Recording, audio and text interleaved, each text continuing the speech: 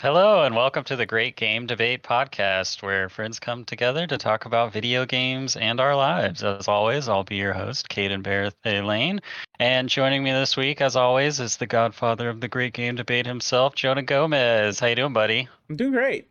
Kind of. I got 4 hours of sleep.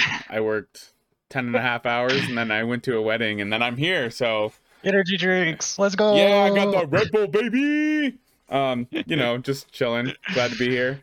Glad to see you guys. All right. And we're glad you're here too. That's our man in the closet, Wes Bates. How you doing, man? How's the weather in the closet this week?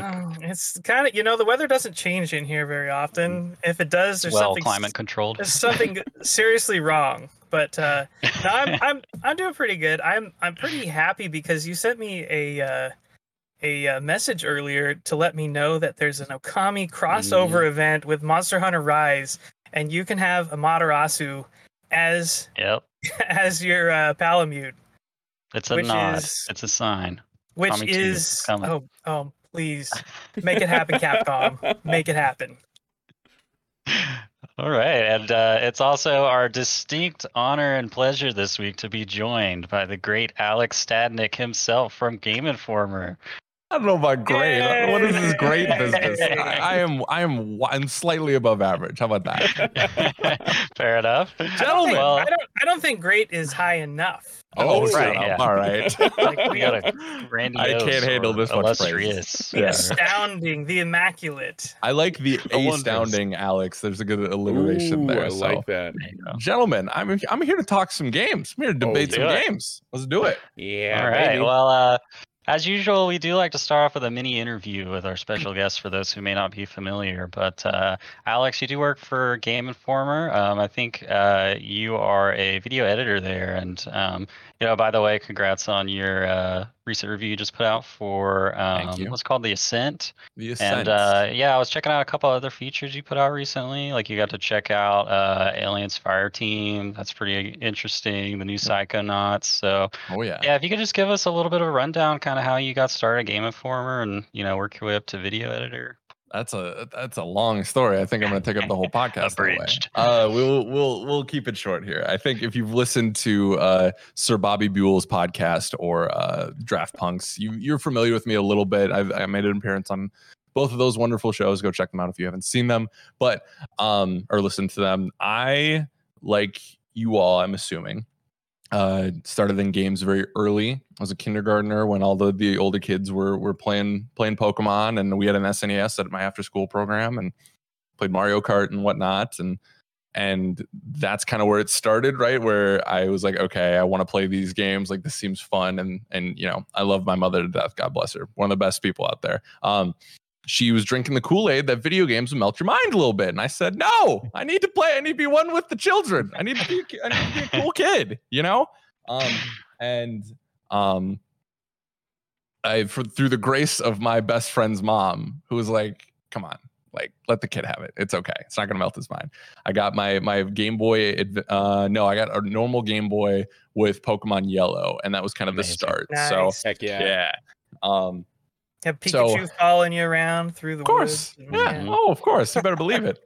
So that kind of kicked things off and grew into a GameCube, right? I was playing Smash with my friends, played a lot of Nightfire, ton of licensed games, Nightfire was our I'm trying not to swear, but Dude, our stuff, right? It's fine. It's fine. Yeah. It's fine.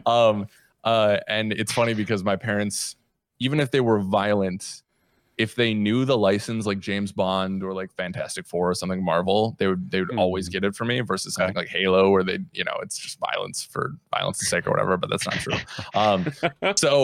But I would really say, speaking of Halo, I would really say my gamerdom changed from interest to passion when I got a 360 or when we were leading up to the Xbox 360, when my friend was, we were playing Halo 2. Halo 3 was like basically God coming to, like Jesus was coming back down to earth to greet us again. And like, there's nothing, that midnight launch was like watching that on G4. There's nothing like it. But G4.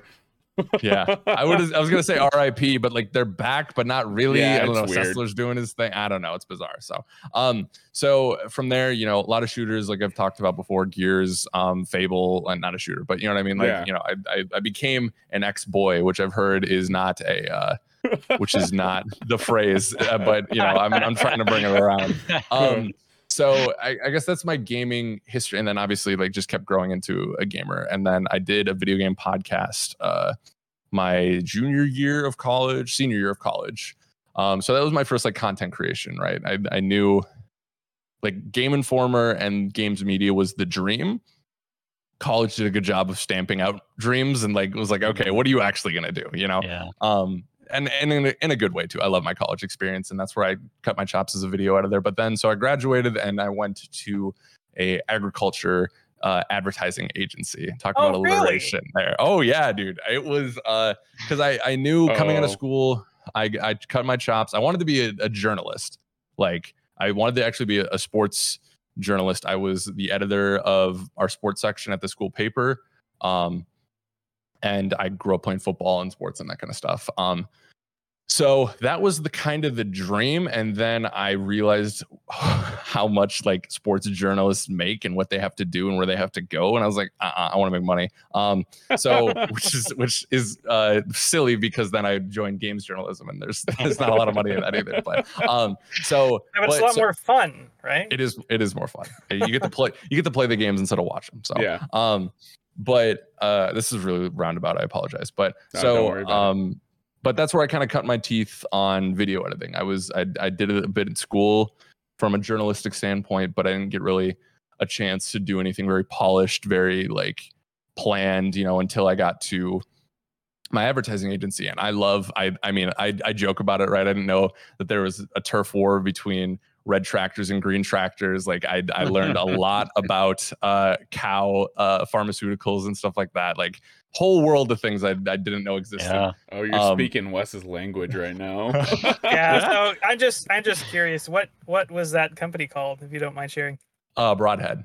Broadhead. Okay. Yeah. They were Minnesota based, but I worked on like Firestone. We worked on CHS a little bit, a couple other ag focused clients. So okay. Yeah. I work in the ag industry. Oh, nice. That's right. For a vegetable seed company. So I gotcha. Okay. Cool. Yeah. Well, small world. Look at that. Yeah. So bringing it around. Yeah. There you go, Wes. This is your door into games media. Games, apparently. Yeah. Can you hook me up at that place where you're working, and so that I eventually can work at Game Informer? Reeves and Cork were all about the ag stuff. No. Yeah, but why that experience was invaluable to me was because I wasn't working on clients like Nike, for example, where it's like the brand standards are basically the Bible, where you can't deviate. You have to do things very closely to that. I worked with clients who were like, you guys are the experts. Like, throw stuff at us, wow us, like, do your thing. And that left room for experimentation. So that left room for mistakes. And I was able to actually like learn After Effects, get better at Premiere. I had some really great mentors and stuff. So I elevated my video skills to a place where it needed to be, so that when the Game Informer opportunity came around, I was ready. I had also been writing about games for free sites. Like I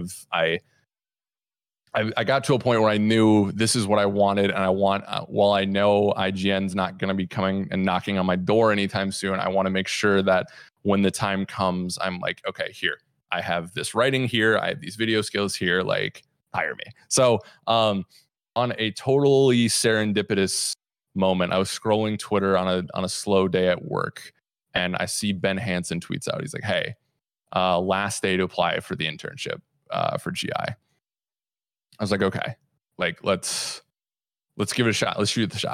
I had applied to GI, I think 3 times before and never got in, which I think everyone in this industry applies multiple times to get in. Like, absolutely no shade. People were better. Like, now I know who some of those interns were. And I was like, yeah, I would hire those people over me any second. You kidding me?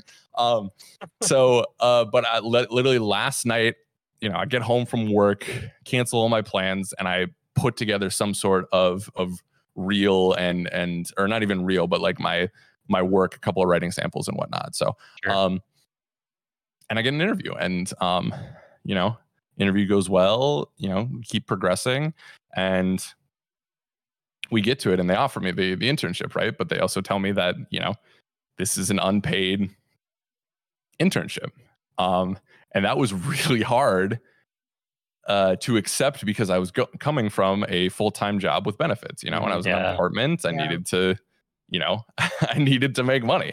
But I met with my girlfriend, my partner, and we talked it out, and it's been the dream since I was a kid, right? I'm wearing Pokemon on my shirt right now. Heck yeah. It was like this was the moment, and I made it, and I was like, okay, I'm gonna make this work.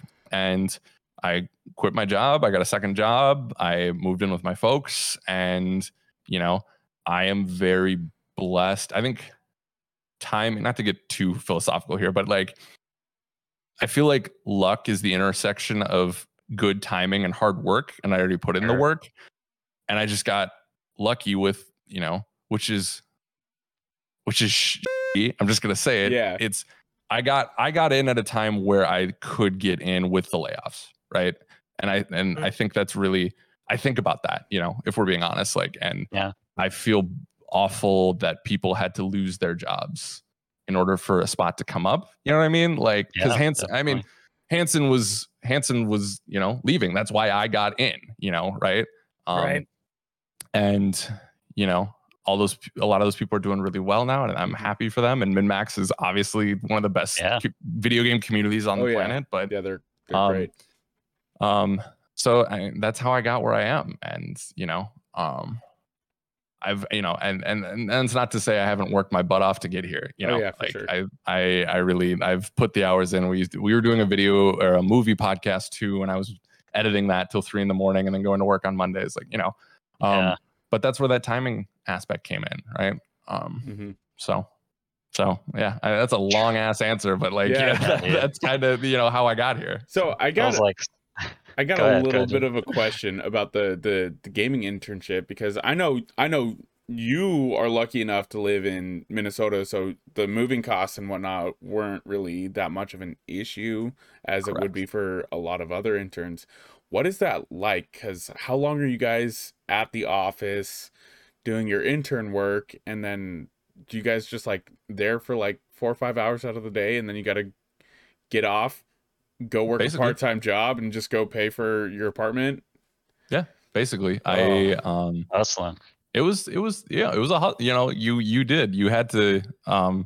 you had to make it work. Obviously, we're not doing the internship program right now. I was in the last intern class because of, at first it was, the amount of writers there were limited, right? And we had to focus on the site and making a magazine. And so we paused the internship program.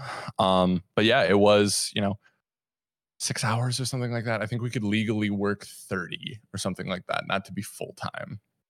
But they were super flexible. Everyone was super chill. Like, they understood the situation, right? So I was like, yo, because I was doing on the side, I was working at a gym, like a high school gym or whatever, and doing like event management and stuff. So I was like, yo, I got this Taekwondo contest at 3:00 today. Like, I gotta go. And it was, I was driving all the way across town to get there and stuff like that. And I really don't, this isn't a woe's me thing, right? Like, it's just, I was lucky enough to have a parent's basement that I could live in. Also, I was lucky enough to be in the same damn state. Yeah. Like, I was very blessed. I'm very blessed every day of my damn life. But, I put in the work, and exactly. It paid off. So, yeah. And it's really nice. It's nice to have you be able to come in, because I remember when you were doing the internship program, I was listening to GI, and they brought you guys. They always brought the interns in kind of like on the last day to record on the GI show. I remember when you came on there. So it was really nice to hear when they brought you back in full time. And then it's been nice also hearing some of the other interns from the last couple of years that have also been brought back on staff. Right. Yeah. I think Jill just got brought on, right? Correct. Yeah. Don't tell anyone else this. The interns are staging a coup. It's gonna be great. It's gonna be a whole thing. Because I mean, like, really, it's me, Jay Guisao, Jill, Blake. Wasn't Marcus Marcus? one? Yeah. Marcus. Yeah, Marcus is a former intern. That's 5. I feel like we need like one more, and then we're gonna rule the roost, baby. Yeah. That's and if awesome. I forgot anyone, I apologize. But I think that's the majority of them. So. No, you guys have an awesome new team there, and it's been really nice kind of reintroducing all those folks and getting to hear and see the work that you guys are doing, kind of coming into your own. Thank you. Taking it from all the folks that were there before and kind of making it your own. And I'm really excited. You guys are doing the Tales of Arise cover story right now. Yeah. Yep. I can't wait to get that magazine in my hot hands to read all about that. That's Yo, gonna shout out to K-Star, Kimberly Wallace doing her RPG thing. I mean, all the staff too, but like, Kim is RPG queen, and she knocked it out of the park with this one. And this was her element, baby. Like, go check out. She was just on the GI show and got to talk about it. So definitely check that out. Yeah, I was just listening earlier today, and I didn't get to listen to the whole thing, but I just finished with her talking about Neo, The World Ends With You. Mm-hmm. Yeah. Sounds pretty cool. Kim's the best. Yeah. Yeah, for sure. Very cool. Well, either of you guys have any final burning questions for Alex before we move on? I got one. Oh, okay. We got two. We got two. Go ahead, Jonah. You go first. What's your favorite color, Mr. Stadnik? Blue. Oh, I got my Squirtle boy right here. Hell yeah! He's the man. I got blue. I got blue back here. I'm a blue boy. My eyes are blue. Look at that. You don't want to cut that out, edit that out. But yeah. I've always been a fan of blue. I got blue Gatorade. There you go. Whoa, the layers. Yeah, so I just had one more question for you as well. So I was just wondering, for anybody that might want to travel to the Twin Cities area, and I think you've told me before that you consider yourself kind of a foodie, like you're very like into cuisine, and I was just wondering if you had any like hot recommendations for the area and it doesn't necessarily have to be any one style of food. I'm not looking for like, oh, tell me like the best sushi restaurant or tell me the best pizza or whatever. I mean, it could be whatever you think is kind of like, if you come to town, this is where you should go and this is what you should try. Yeah. Okay. Here, let me take you through a day. Let me take you through a good like Minneapolis day. You wake up. It's a beautiful Sunday morning, right? The clouds are not in the sky, right? It's beautiful out, 75 degrees, 80. You go get donuts at Glam Doll Donuts, one of the Minneapolis institutions, right? And it's a little, I think people are not tired of it, but it's very much the popular place, right? But it's because they do.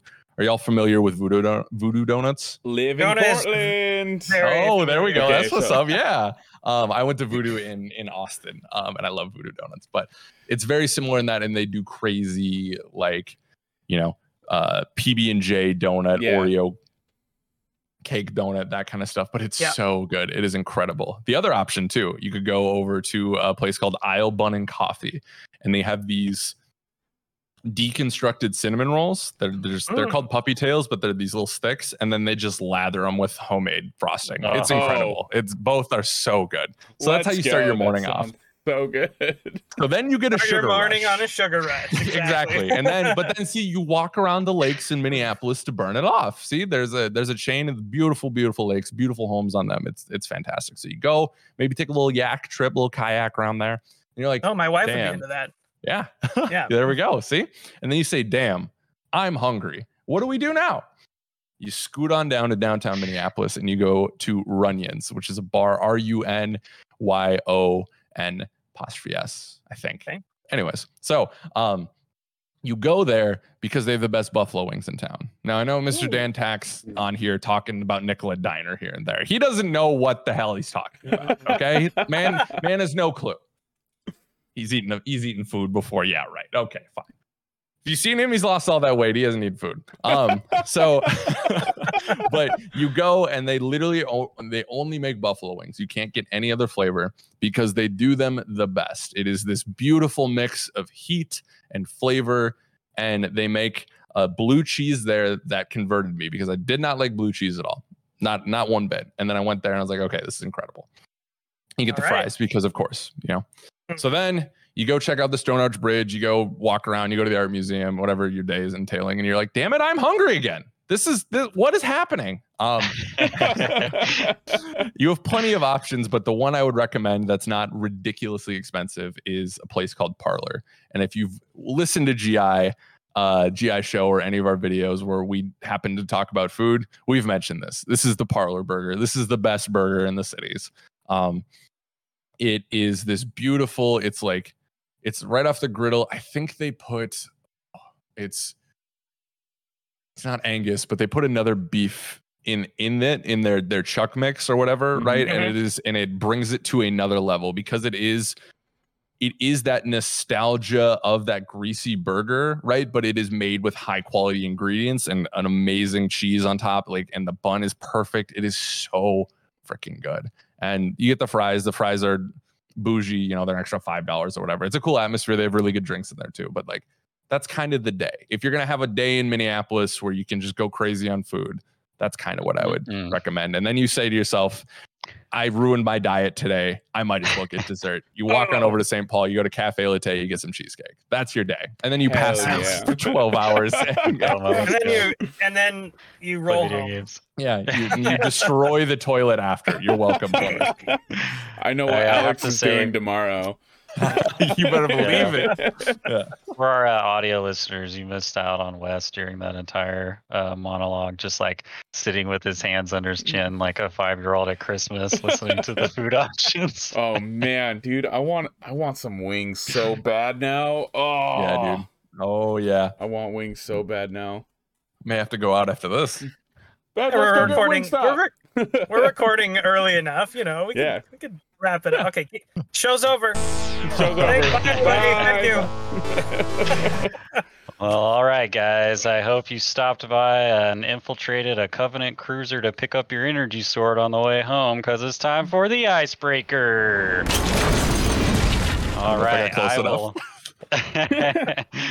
I'll turn it on over to the Godfather himself, Jonah Gomez, for the icebreaker. All right, y'all. Who's ready for another great game debate? Let's go. Let's go. This week, we have our boy Caden in the bottom right corner. Caden. Oh! Booing! Jealous. Caden. Who did that in the crowd? Where would you say you are from, my good man? I trained for many centuries in the debate school of Irithyll of the Boreal Valley. Oh. I bring the ice style of debate. Prepare to be chilled out. Oh. Nice. Bringing it icy cold. That's good. And in our top left corner, we have one Game Informer professional, Alex Statnick in the house. No, it's already taken. My good man, where do you hail from? Here's the thing. I'm used to cold. I studied at CSEC on the Citadel. You can't get any frostier, right? I've seen it all. I've done it all. I've been toe to toe with Shepard himself. All right. Oh, let's get it possible. There's nothing colder than the infinite depths of space. Oh, correct. Yeah.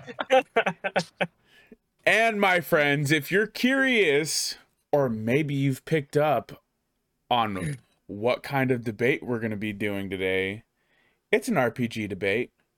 But what RPG games are we talking about?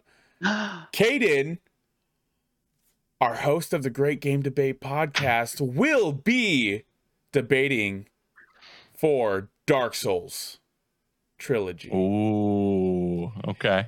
All righty. Praise the sun. Special guest, Alex Statnick, will be representing the Mass Effect trilogy. Pepper for life, baby. You better believe it. We out here. Let's go. All right, boys. Wes Bates is going to be our assist trophy today. He will add an additional 30 seconds onto either your opening statement, your rebuttal, or you're closing. It's an additional 30 seconds. And if you guys feel like you are done, you can concede the rest of your time. You don't have to go the full 2 minutes. Okay. We will do opening statement, then rebuttal, then both closing. You guys can call on Wes at any time by shouting assist trophy. Wes will hop in and give his thoughts. You can only use him once. And Wes, I'm forgetting the rest of the rules. Yeah, so it's 2 minutes for each round, each person. Jonah just used his assist trophy. Yeah, I did. I just used him. Do you have the coin to flip for who goes first? Oh, I do. Because I didn't move it last time. I got this little penny. All I can say is that I'm glad I'm not the one that has to do the full debate this week. Yeah. All right, Alex. I will let you call it. And go. Tails. Because it never fails. It's a weak choice. It is heads. Caden, would you like to go first or would you like to go last? Let's go. Let's go first. You want to go first? We go. Yeah. All right. Let me get the 2 minutes on the clock. If I could be prepared, that'd be nice. All right, Caden. Are you ready? Let's do it. Praise the sun. Praise it.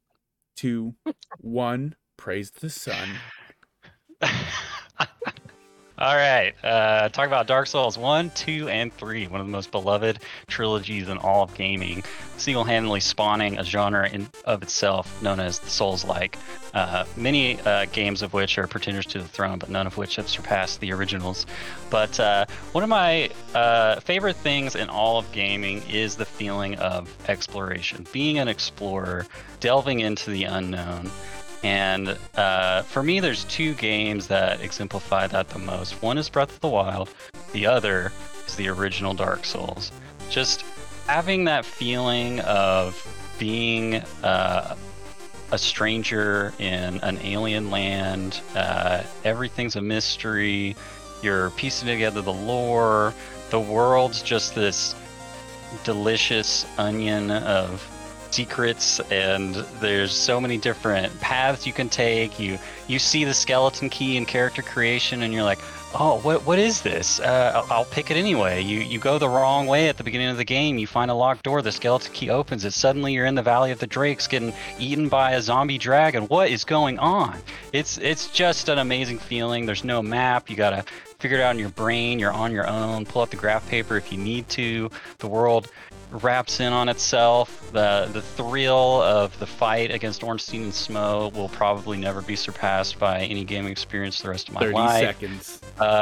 But Dark Souls 2 and 3 exist. I think, on the whole, the Dark Souls games have some of the best DLC in all of gaming. And though Dark Souls 2 is a low point for the series, it's still a great, and the DLC saved it, and the director's cut, if you will, is just amazing. And Dark Souls 3 is just the culmination and a love letter to the entire series, and it's the perfect one for newcomers. Wes, assist trophy, go, extol your love. Wow, breaking it in early. Trophy early. Yeah, you want to talk about an amazing game with incredible enemy design? There's never been better enemy design than in Dark Souls. And the boss design, it's insane. The boss encounters specifically in Dark Souls are some of the best in any video game series ever. They're just so memorable. You can almost list all of them just by memory if you've ever played the game, just because they stand out so much. They're so distinct. All right.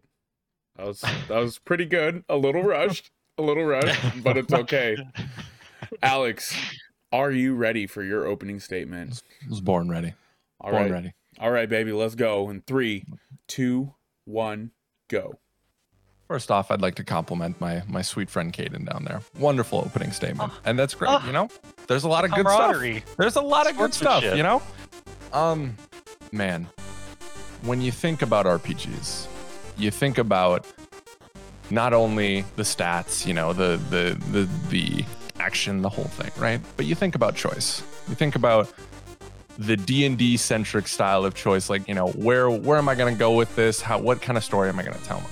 And while it's not as open as D&D, there is not a better series in video games that exemplifies choice than Mass Effect.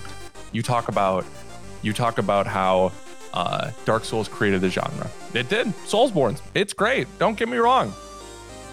No one's been able to meet Mass Effect on that level.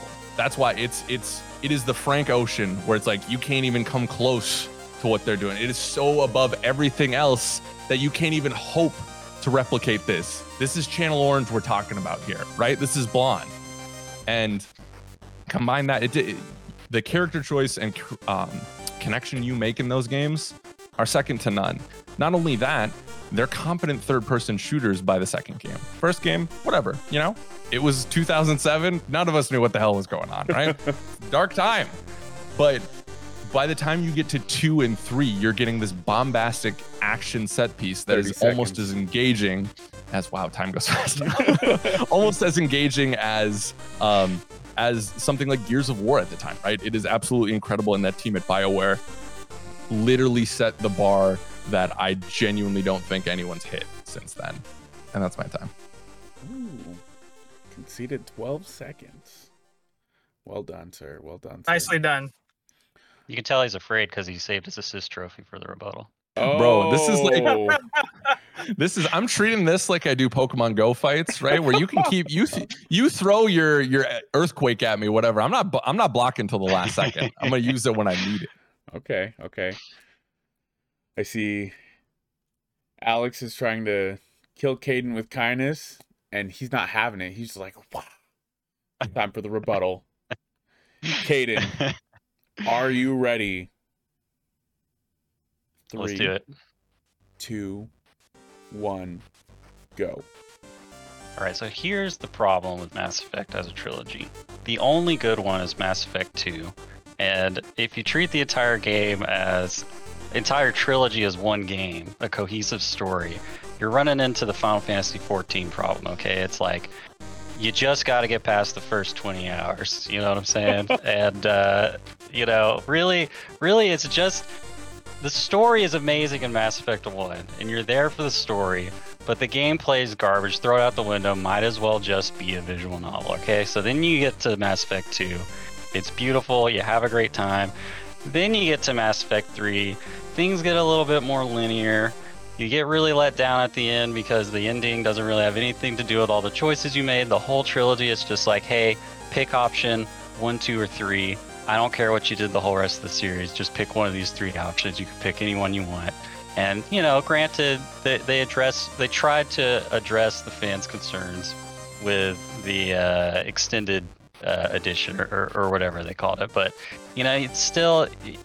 They expand upon the what happens after that gives you some closure, but you know you're still stuck with that problem of just pick option A, B, or C. It doesn't matter what you did the whole trilogy, you know. And what else can I say? They kind of, you know, the first game.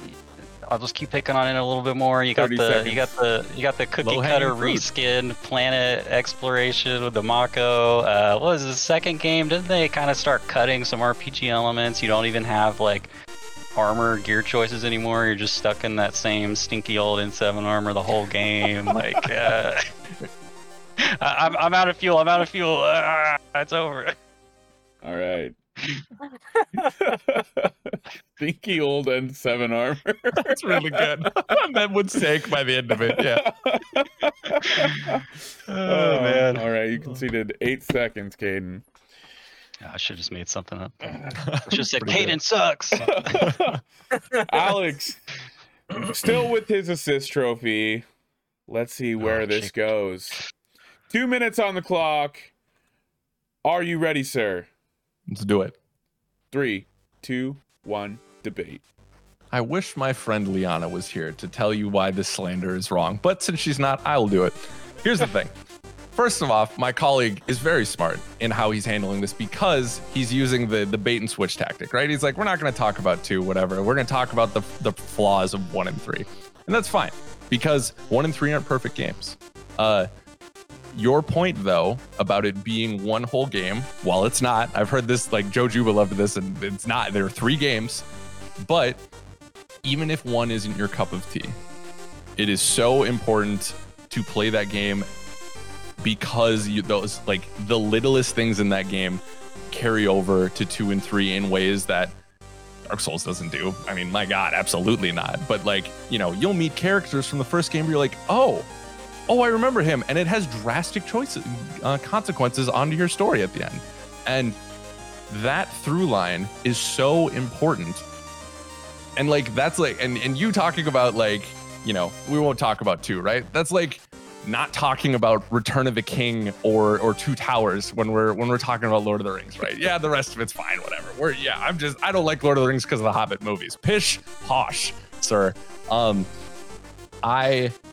Lord of the Rings is a good example in this, right? Because I didn't, especially growing up, I didn't love the ending of Lord of the Rings. I didn't understand PTSD and what Frodo was going through at the end of that, right? But 30 seconds. To say that these games are any lesser because you didn't necessarily like the ending, that journey is incredible and is one of the best journeys you can take in video games if you like sci-fi, because of the choices that connect to it, because of this world that they've created that is, I would argue, one of the best sci-fi worlds in fiction, not just in video games. The alien species are incredible, and that all culminates in Mass Effect 2, which I'm going to use in my last argument. I'm done. Oh. This trophy? Wes? Conceding your assist? Wow. Bull. Wait, do we have one more round? Yeah, we have our closing thoughts. Okay. Yeah. We have our closing thoughts. All right, Caden. How are you feeling right now? It's stiff competition. It's probably, you know, I have to respect the opponent for you know, matching my skill. He's the first opponent I've had in a long time that's actually made me have to use my full power. Oh. I wish you had pushed up your glasses when you had said that. Dragon Ball Z. That his hair spikes up. How much time again is for the closing statement? It's 2 minutes as well. It's 2 minutes, but you don't have to use all of it. You can end it whatever you want if you don't have more to say. All right, Caden. Are you ready? Go. 3, 2, 1. Let's roll. All right. I would just like to say thank you to my assist trophy West for bringing up the point of the series' amazing best in class boss fights, because there's just so many amazing things to talk about that I just didn't have room to fit it in.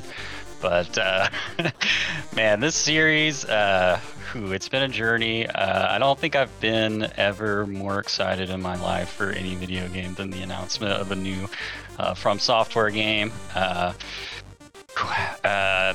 It's interesting that Alex mentions that, you know, you have to play the first game of Mass Effect because that's going to lead to a payoff in Mass Effect 2 or Mass Effect 3. And, you know, it's kind of ironic that in Dark Souls, you know, if you play Dark Souls 3, you're gonna find those callbacks to Dark Souls 1, like, you know, oh, I'm in Lordran, oh, this is where I fought Ornstein and Small, oh, this is Dark Sun Gwendolyn, and he's been consumed by Aldrich of the Deep, and just these amazing connections over the course of the entire trilogy. And what else? Just builds, man. You know, I've probably replayed Dark Souls 1 like 8 times, just like, this time I'm gonna be a giant dad, this time I'm gonna be straight sorcerer build, this time I'm gonna be a sunbro and kill everything with lightning bolts. The hidden obtuse quirky Easter eggs, like every boss that has a tail, you cut its tail off, get a special overpowered weapon. Who thinks of that? Amazing. Moonlight Greatsword, shout out, one of the most iconic weapons in video game history. It's a From Software game. It's going to have the Moonlight Greatsword, cut off Seath's tail. It cuts through shields because it's made out of light and not metal. Just amazing. Miyazaki, yeah, he's one of the greatest minds of our times. Actually a good way to end that. All right. How you feeling, Alex? You ready to I was close born it out? for this moment. I was born for this moment.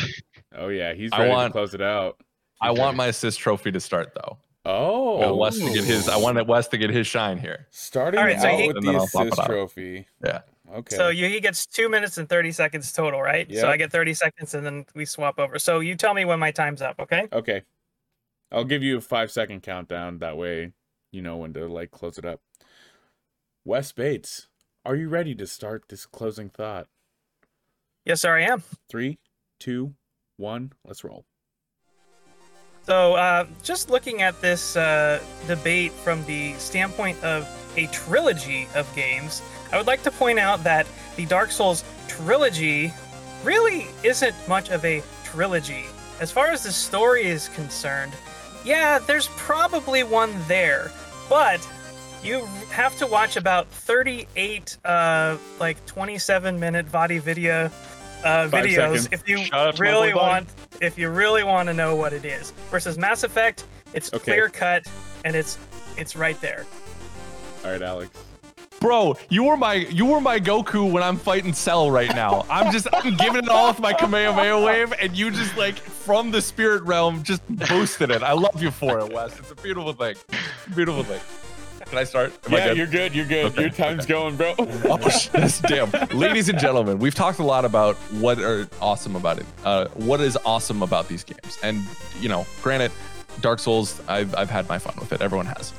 That being said, we haven't talked about why these games are great. And I really think if you want a story experience out of games, which I know a lot of us do. I love Roger Ebert. He's amazing. He didn't know what he's talking about with games. This is one of the stories that you have to do. This is required reading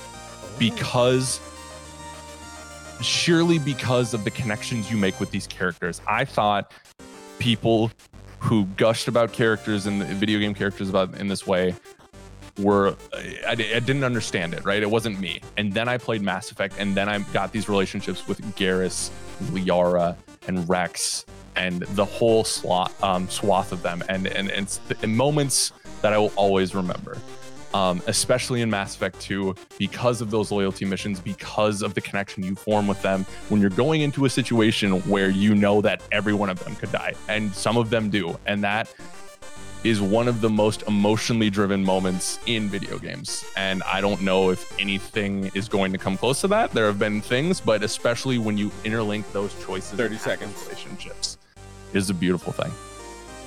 My final point here, indisputable, is that while my opponent has spoken very bravely, very forthrightly, he really doesn't have a shoot or a leg to stand on.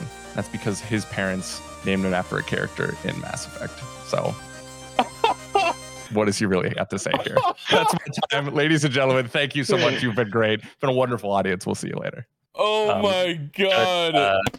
Judge Gomez, I'd like to raise an objection.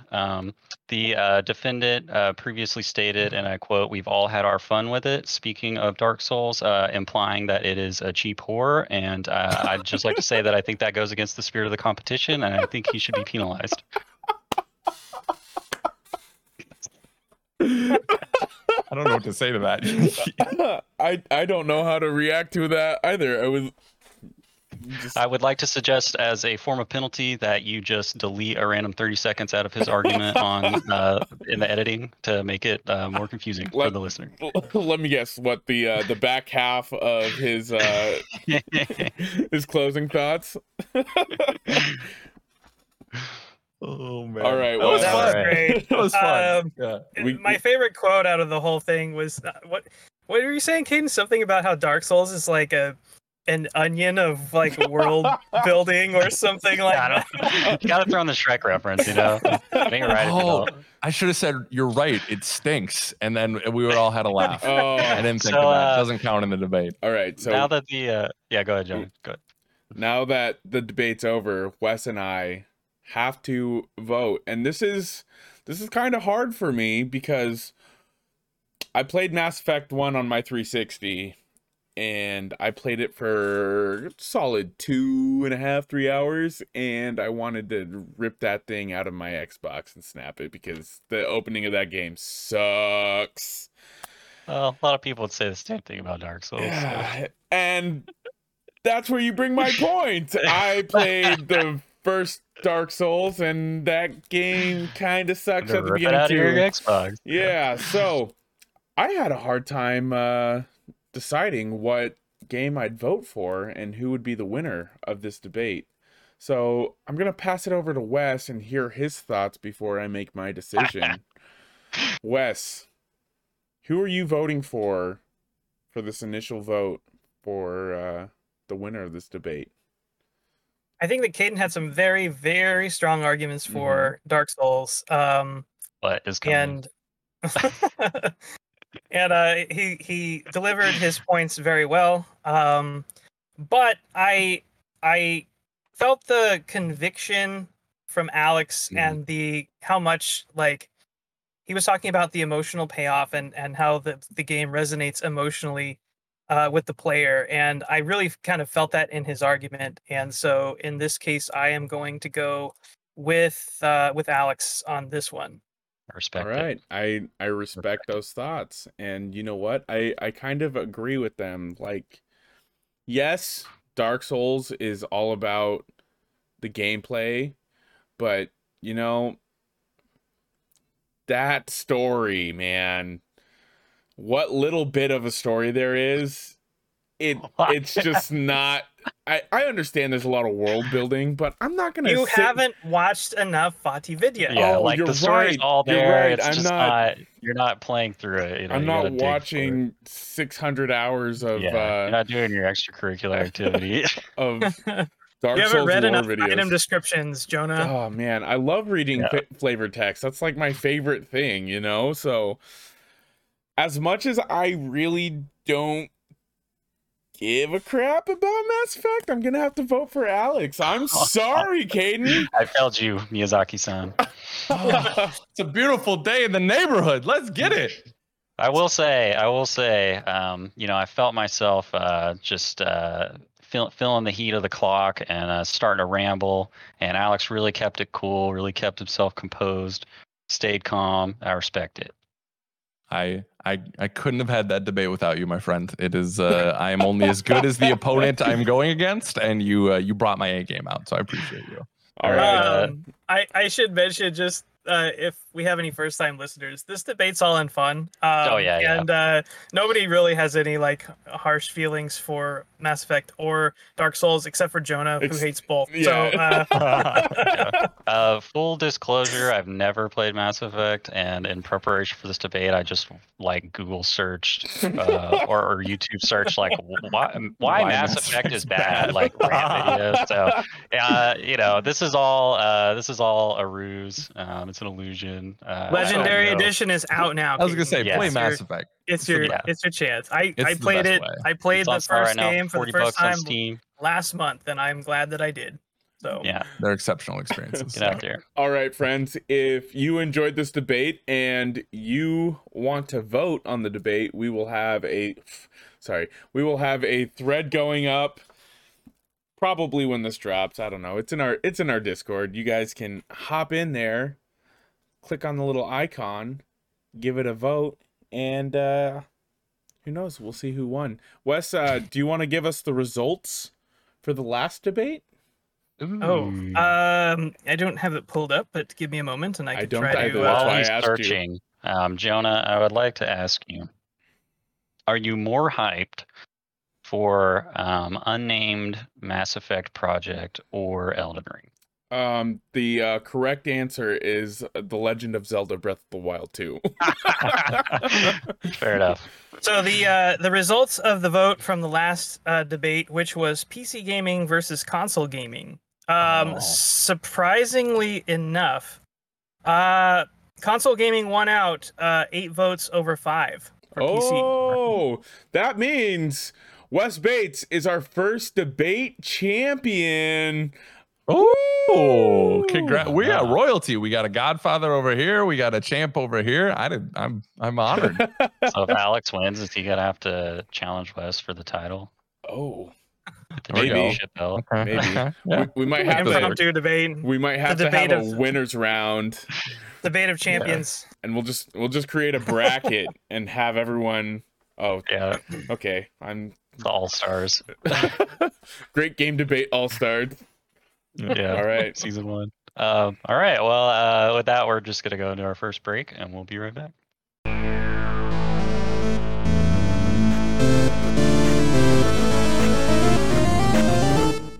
All right. Well, we're back from our break, nice and hydrated, and it's time for my personal favorite segment. What you been playing? And I'll let our special guest this week, Alex, start us off. What you been playing, man? Thank you. I appreciate that. I, to the shock of no one who's listened to me on the Game Informer show, I am playing Halo Infinite. And gentlemen, that is the absolute. I take great pleasure in telling you that that's happening right now because we've been waiting. We talked about it on stream the other day. We did a Halo Infinite stream when they unveiled the tech test and we finally got in, right? This is the longest we've waited between Halo games. This has been 6 years in the making. Halo 5 is 2015. And usually the cadence was every 2 years or 3 years or what have you. So, and I was dubious and I was scared. I really, especially in the era of Scalebound, Fable Legends, right? That Microsoft has rebirthed itself from. Halo was like, I think a lot of people viewed that as, I think it's hyperbolic to call it its last stand. We're not talking about Halo 3 here, right? But people were like, okay, like this is Halo's kind of last shot. And 343 is like really like, 5 has issues. 4 is better than I think people think it is, but I think the multiplayer wasn't super great, whereas I think the multiplayer was good in 5, but the story was just not what people were expecting, right? And this is very early.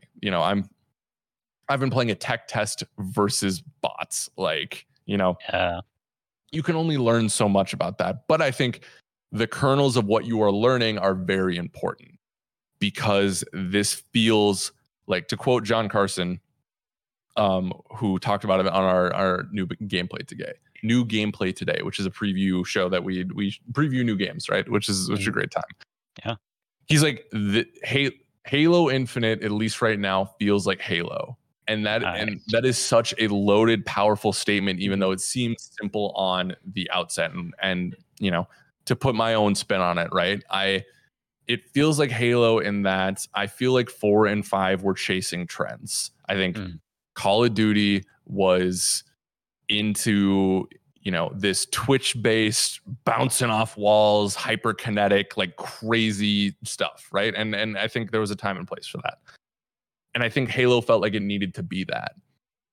But it lost itself a little bit in that. And I think this is a return to the maps that we played feel tight, they feel deliberate, they feel the movement feels chunky and good again, but also has a bit of that contemporary speed that you need in games. There's a slide function now that has replaced the dash ability, which I love that the dash ability is no longer in the game. Because I feel like I need to be more deliberate with my shots, with my equipment that I use, right? And I really feel like I think 343 really did a gut check and was like, okay, like what are we going to do here? And this feels like a successor to Halo 3 in the best possible ways, in the movement, in how the guns feel, in the equipment, right? And that's a high bar to live up to. But I think it's done a great job with it so far. The new weapons are interesting to me, though. I don't love the Commando. That's like it's like either a heavy SMG or AR type of gun. But I've found middling success with that. But I still like it. It still feels good. The pulse carbine can be lethal if you land your headshots, and everything just looks beautiful. And it looks really good. Yeah, and I'm excited. I don't know, Jonah, are you on the Halo Insider program? I'm not. Okay. God, I wish we had Joey Cisco on. He's like he's our like Halo fanatic in our Discord. He loves Halo. He's like a guru. Yeah, honestly. He wrote like a dissertation on it. But I'd love to talk to him about it. Yeah. Out of all of us, I am a fan of multiplayer games, especially first-person shooters. These guys, they like first-person games. They just don't really get into the multiplayer as much as I do. But my question for you is, the multiplayer in 5 was solid, right? It was pretty good. That's what I've heard from people, is 5's multiplayer was really good. The story was less than great. Correct. And they showed off the story trailer what was it, Summer Game Fest last year? E3. Was it E3? or whatever. So yeah, Microsoft did their own showing in July that they showed the trailer for, and then they showed a bit of a look this year for E3 or whatever they consider their showcase. They showed Master Chief twirling through space, flying through, and there's a Cortana-esque figure now. And see, with that trailer that they showed this year at E3, I thought that was super cool because I felt like personally, like I don't have a big connection to Master Chief, but I feel like they showed more humanity in that 15-second trailer of him floating through space than I have seen in any of the games prior, because he's hesitant when he's looking at the dead Marines and when he's having to take a magazine or an AR from them. With the multiplayer feeling as tight and as good in this tech demo, what are your thoughts and your feelings for the story of Halo Infinite? Because that's kind of what us as a Great Game Debate we're probably more interested in knowing. Yeah, I think I am still, and even with multiplayer, I think my answer is I'm still in you have to prove it to me mode.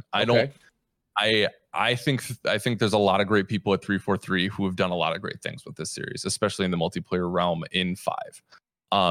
That being said, storytelling wise, we need to, step it up a notch. It's not even, I think it's, I don't want to be dismissive to the good writers over there, right? I do want, like, it wasn't what I was envisioning. I didn't, the Forerunners haven't clicked with me like the Covenant did. I love that brutes are coming back into the picture in a big way, right? I love how they're positing this as, because it was coming to, I guess, kind of spoilers for 5, but if you're genuinely aware of what Halo is going, like, you kind of know this, but if you don't, tune out. Like, I wasn't looking forward to that confrontation that they were building to, like I thought that was a storyline that it wasn't appealing to me. What they're doing now with Cortana happened. Something happened, and we need to figure out what is much more intriguing to me than this, prize fight between Cortana and Master Chief. I didn't want that. Cortana has always been an awesome character, a reliable character, and I really wish her story would have ended a while ago. I would have been fine with Chief's story ending a while ago. I've said that a couple of times, where I think Halo has a Master Chief problem, because I think if you look to, and granted, Blizzard is not Blizzard. Bungie is a very different entity than 343, right? And there's there's lifeblood there, right? That they've connected on. But what Bungie did with Reach was incredible, and they showed that they can tell amazing stories, and ODST. You can tell amazing stories in this universe without Master Chief, and I think they did. And I don't know if it was Microsoft, I don't know if it was 343. That's a big thing to take on, right? One of the most iconic characters in games. I look to what Gears of War did with we had the main trilogy from Epic, right? And then Coalition took over for 4 and 5. And I think Coalition has done has been more successful in translating that, because we have new characters to focus on. We have that nostalgia with Marcus and some of the older characters, right? But it really feels like their own story, and they're not beholden necessarily to exactly what those old games were, right? You can tell new stories in that while keeping that nostalgia alive. And 343 is yet to do that. But I think that's a long roundabout way. Can you tell I like talking? No, it's all good. It's kind of like the way that you're putting it sounds kind of like the Star Wars problem. It's like we need to get off the Skywalkers. This is a big universe. No, exactly. We have this amazing TV show that everybody loves, The Mandalorian, and it just goes to show that there's so much more that you can do with this universe that's outside of these 3 to 4 individual characters, right? Yeah. Yeah. And there are thousands of years of Jedi stories to tell. I read the High Republic, the Charles Soule, I think his name is, book of this new era where it's not connected to Skywalkers at all. it's fantastic, and I think that's the direction Star Wars needs to go into. But yeah, but to get back to the point of Halo, yeah, I want to see stories in this world. I'd love to see what the Covenant are up to during different peaks of their time, right?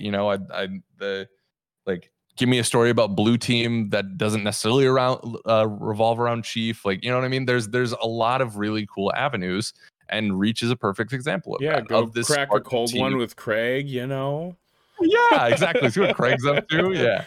So that's a long way of saying they still have a lot to prove. That being said, I think they're hitting a lot of the right marks on what they've shown, and it's been limited on what they've shown. But I'm willing to believe, right? Mm-hmm. It's the Halo 3 advertising campaign again. You gotta believe. Yeah. No, from what I've seen as a multiplayer fan, I think it looks fantastic. I think the gunplay looks phenomenal, and these guys like to call me the Call of Duty guy, but it's like I really liked Modern Warfare 2019, and I don't care at all for like Black Ops Cold War. But yet again, I'm still the Call of Duty guy.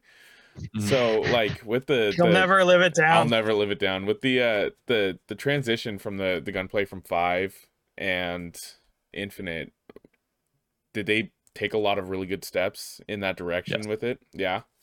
I think so. I think it feels, I keep saying deliberate, but it feels like it's slowed down in a good way. It feels like it's a little bit more purposeful. It's not as high octane. I mean, you're still going to be, people are getting sweaty in this game, like no doubt about it. But like, it feels a little bit more contained and meatier. I guess no, the sound design in 5 is fantastic. 343 is an awesome sound design department.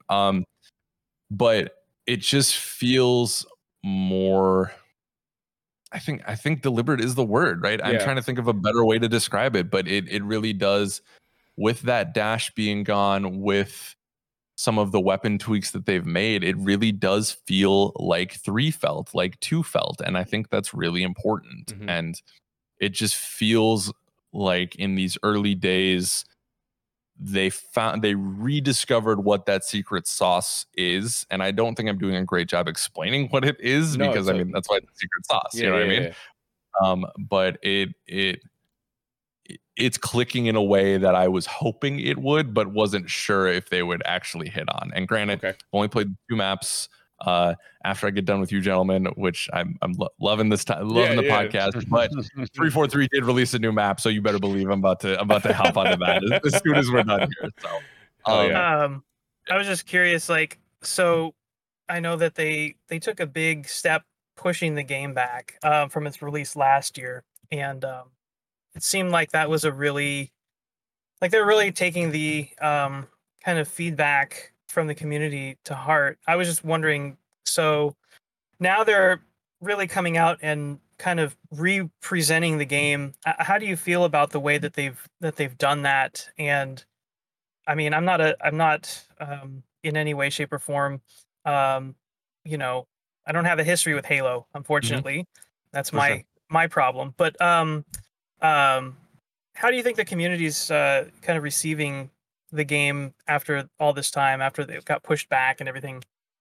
Yeah, that's a good question. I think the Halo community, for the most part, is a very positive community, and I think if you care an ounce about devs and the work that they do, you should celebrate delays. Like, it sucks that we're not getting, especially in that moment, right? That it was the Series X was coming, and it had its flagship title, which was very exciting, especially when Sony was sitting over there with Spider-Man, right? Which I love Miles Morales, but that wasn't a full game. But you know what I mean? Like, I guess it was 15 hours. It was a full game. That was a great game. I love Miles Morales. The perfect size. Oh my God. I love that game. It was the perfect size. Also, shout out to Insomniac for the best trophies. Like, I'm just going to say they're always, the platinum's attainable, fun, but you got to put the time in. It's so good. Like, I don't need trophies or achievements that are like kill 18 million grunts with headshots. Like, I don't need it. I don't have time for that. So same. I appreciate that.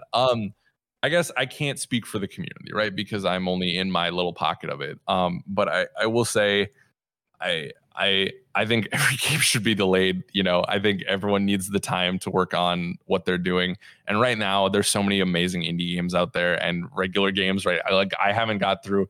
I blew all this bluster about Mass Effect. I still haven't got through Legendary Edition because so much has come out, and we're not even in the fall yet, gents. Oh yeah, but I think it was brave to push back Halo, especially with the online reaction. What it was. You know, I think a lot of people have a toxic outlook on delays still, where it's like it came from a place of weakness and they thought like it was directly tied to people crapping on Craig the Brood, right? Yeah. No, I think there's a lot we don't know in the background, right? And I think, you know, the devs weren't happy with it and they got a chance to create the vision that they set out to. And you know, in any creative work, right? You're never going to hit that perfect vision. I know I don't, but like seeing the lighting now, seeing the graphics now, how this game feels now, it was nothing but the right decision to push that back. And I'm very happy that they did it. And I hope they reap the benefits of it. And, you know, I hope that it gave them time with their families, time to breathe, to work on their mental health. And I think that is the most important part of that for sure. So and to make it a great game, you know, I really want this to be, like I said, I grew up with Xbox. I want this to knock it out of the park. I want to see it at the top of the Twitch charts every day. Like, you know, there's a lot of cool stuff. I keep forgetting this is going to be day one Game Pass. Like, there's going to be so many people playing this game, dude. You know what? I'm so surprised that they just made Infinite's multiplayer free to play. And not like, oh, you can play Infinite's multiplayer for free on Game Pass. And it's like, they had like an opportunity there, I feel, to like put some sort of paywall that wasn't even like that big of a deal of a paywall. And they still didn't. I mean, like, Xbox is just killing it, man. Like, they're going full force, hitting home run after home run this generation. I'm so excited to see what they got.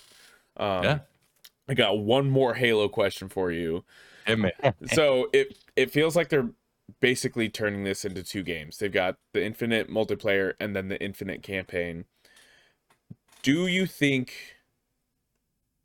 if they're going to delay it again, they're going to push multiplayer out because it's going to be its own thing? And then the Infinite story is going to be delayed, still worked on, but you still get the Halo that everyone was wanting. You still get that multiplayer. You still get that community building. That question. That's a good question. Yeah, would they do it? Do you think they would do that? And how do you think I know this is like the impossible question. How do you think everyone's going to react if they do that? I honestly don't. I don't think they would do that. I think because I don't think they would do that because I think they understand the level of hype, like we all outlined here, free to play multiplayer, but also there's a whole team of people working their butts off every day on this campaign. Like, I think they want this to be the full package. Yeah, exactly. I would, right? Like, because I think you're going to bring in a lot of people with that multiplayer, but also too, if you have Game Pass, which a lot of people do, it's like, come play the story, you know, that we've worked hard on and hopefully is the answer to what y'all have been waiting for, right? My gut is saying that they wouldn't do that. And I think they would just delay everything outright, frankly. So I don't, you know, I don't know. I genuinely I don't have the insider information or anything, you know, but I think they, unless they have analytics that say this multiplayer is absolutely going to like I said, be the top of Twitch every day and hit, you know, millions of concurrents and all that kind of stuff, like, which I think it will. And that is just too alluring for them, you know, but I think you're going to want to bring people in who are hyped on the multiplayer, but also are like, hey, what is this story? Like, who is, you know, we know who Master Chief is, right? I played with him in Fortnite. Ugh, I can't believe I said that. But like, you know, what is this story going on? And I think less people would inherently play the story if it's not bundled with that multiplayer. Okay. So, okay. That's my thoughts. No, I appreciate those thoughts. That Makes sense. I mean, so Alex, Yes, sir. day one, free multiplayer. You go in the shop, $20 Craig skin. You ponying up the dough? I'm buying two. I'll buy you one too. You kidding me? Yeah, hell yeah, I'm gonna buy that skin. I'm not like, I usually don't put money into battle passes. I'm thinking about it for Pokemon Unite, but I usually it's pretty rare for me to buy a battle pass. But I'm telling you, if the like the level 100 battle pass reward is a Craig skin, you better believe I'm ponying up whatever I have to do to get it. I'm gonna put whatever hours in. It's gonna be great. So. Oh, the battle pass system that they're putting in this game is like the best battle pass system. It never expires. Oh my god, easily. That's awesome. Yeah, I absolutely, I wholeheartedly agree. I still think battle passes are probably still a little bit predatory, as a lot of microtransactions are, but you're getting this game for free. Support the devs, like there's the angle of it too. And I love the fact that, like once you have it and you can work through it. I love that in 2 years when I'm still playing it, like I could finally be checking off, things from a year ago. It's very consumer friendly in that way. So it keeps a level of progression that you can just always work towards too, which is nice, because that's kind of how I felt with like Call of Duty. After a while, it's like, okay, well, I beat this gun, or I maxed out this gun. Okay, I maxed out this gun. I don't like playing with any of these other ones, so I'm just done playing it. But like, if you have consistent battle passes that you can just keep knocking out over and over, I feel like that's good progression for the game. For sure. Cool. Well, since you're on a roll, Jonah, why don't you go ahead and clue us into what you've been playing? All right. Well, I'm gonna surprise you a little bit because God, you've been playing D&D, haven't you? No, I haven't been. I'm not gonna say that. That sounds weird. I have been playing my Switch. Hey-o. Boom! I got some SwitchPad Pro. I can see your lovely faces right there. Earlier. Look at those fingerprints all over the screen. Like, oh man, that's crazy. I have a 5-year-old. So I got the SwitchPad Pros because my Joy-Cons took a dookie, as they do. Mm-hmm. Your Drift Cons, you mean? Yeah, my Drift Cons. I want to put the Tokyo Drift song in right there. So those took a crap, and I bought 3 games. And yeah, I bought 3 games. I've only played 1 to completion, but I took your recommendation, Caden, and I got Griftlands.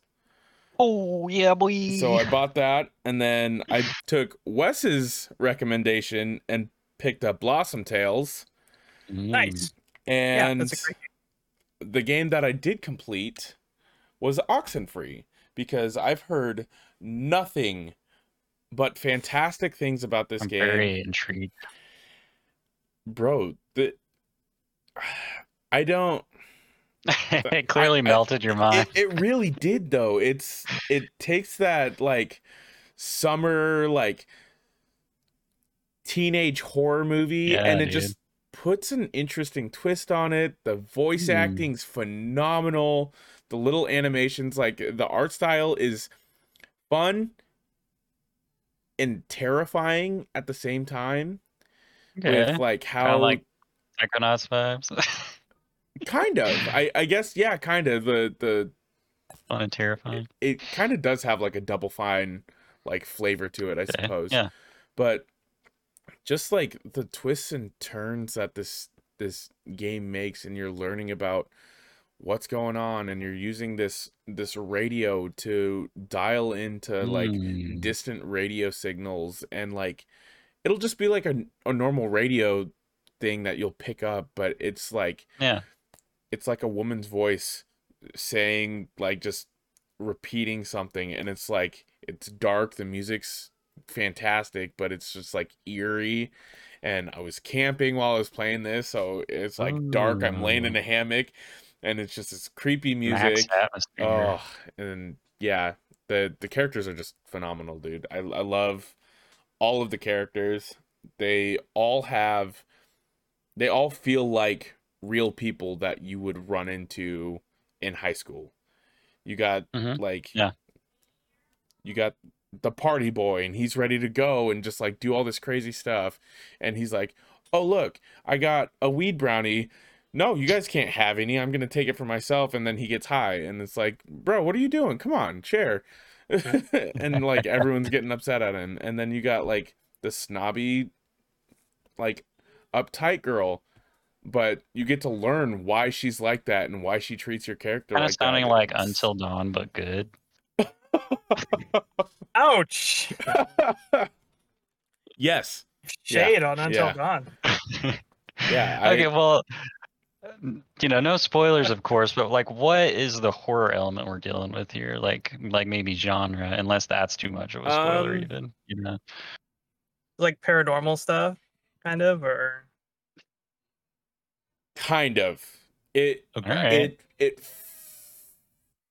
feels ghost-like, I should say. That's as far as I'm gonna say. You're like tuning in, and you kind of white noise find them. I guess that's how you do it, and it expands on it in a super interesting way. A negative I have on this game is while the dialogue's like excellent and the writing's awesome, the text bubbles for you to pick, they pop up and then they go away pretty quick. But you kind of want to listen to what the other person's saying before you hit the button, and then you'll sometimes just cut over what they're saying, and it's like, well, okay, I didn't want to listen to the rest of what they're saying. Or you wait too long and then you miss your opportunity to say something and continue the conversation. Yeah. So I hope they fix that in the sequel. They've got a sequel coming out, which I found out, and I was like, oh, I didn't even know that. Yeah, and it looks what's the developer? Spooky. I looked this up and I cannot remember. We'll circle back to it. Are you interested in playing After Party at all, which is from the same developer? That game looks sick. Yeah, I am actually. That game looks like a whole bunch of fun, just a lot less scary. A lot less scary. Yeah, You're only in hell. You're only in hell. Fine. Yeah, right. Drinking with the devil, How now, Jonah, how much of a spooky tolerance do you have? Okay. If you had asked me this like 5 years ago, I would say like bitch baby levels. Yeah. But now I have grown to be a big boy and I can handle games. After playing, after like bashing my head against the wall playing PT like 6 times with friends. Oh yeah. Nothing scary after that. After playing Resident Evil 7, a lot of things aren't scary after that. So I forced myself, like, it just got a trial by fire, man. Just like push through it. And then once you see like the really bad stuff, the stuff that's not that scary isn't that bad. Now, don't get me wrong. Exposure therapy. Yeah, exactly. Don't get me wrong. When I was playing Little Nightmares 2, oh my god, that game, it was giving me some chills. I was like, this is creepy. That had one of the scariest chase sequences I've ever played in my entire life. Yeah, with the school? Yeah, bro. Oh my god. I played with my my partner and her sister, because that's how I've been playing some of my spooky games, is with an audience, because it makes it more fun. Oh, and so much. That sequence happened, and I about damn near threw the controller. There, we were running around screaming. It was the whole thing. It was incredible, but it was terrifying. Yeah. So I guess my question was more so, that is a good illuminating look into who you are as a person. Yeah. So like, but if I could get through Little Nightmares 2, I could get through Resident Evil 8. Oh, easy. Could I? Okay. Oxenfree is not, because I got Stranger Things vibes from it, but I didn't know how like how scary. You know what? Actually. That's kind of a good comparison. Like, it kind of has those Stranger Things vibes. I mean, this game's only like, I think it's like 5 or 6 hours. It's not very long. I got it on sale for like, I think $8 or something on the eShop. This game doesn't do a lot of jump scares. Granted, there are like you can like change scenarios and stuff and like pick different characters at certain points. So there might be at some point, but this game drives atmosphere spook to the max. Like it's just spooky the entire time. You'll be doing something and then the thing happens where you have to redo it and your character's like, the hell's going on? Yeah. And like the music's all distorted and the screen's got like the tearing and whatnot on it, and it's just like, what's happening? Am I stuck? Am I gonna be able to get through this? Yeah. What the hell? And I had a lot of fun with that game, and I usually don't really pick up like these kinds of games, so I'm glad I did. Cool. Yeah, I'm excited. I know they're making a new one, and we actually had the devs on GI show, and they're really great. So I am I'm curious on what that new game is. So I think I need to pick out Oxenfree. So it's a really good look into it. I remember that you guys had them on. What were they promoting? I can't remember.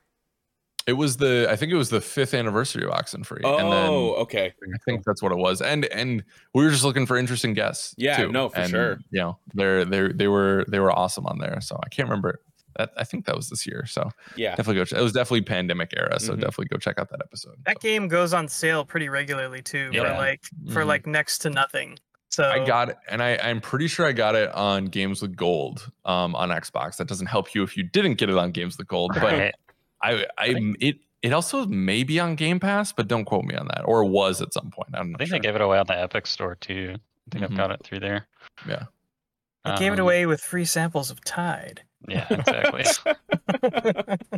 Well, that's cool, Jonah. That's an interesting, off-color pick for you, and glad you enjoyed it. It's just one of those like indie games that you always hear from everyone who's played it. It's just like one of the best ones out there, and just haven't made time for it. But hearing you say how good it is and how relatively short it is, I might have to honestly take the plunge. I don't think I would have enjoyed it as much if it didn't have the dialogue in it. Like if it was just like, okay, I picked this and then I read text and yada yada yada. Yeah, I see. If it didn't have the voice acting in there, I don't think I would have enjoyed it as much, just because I didn't want to sit there and just read the entire time.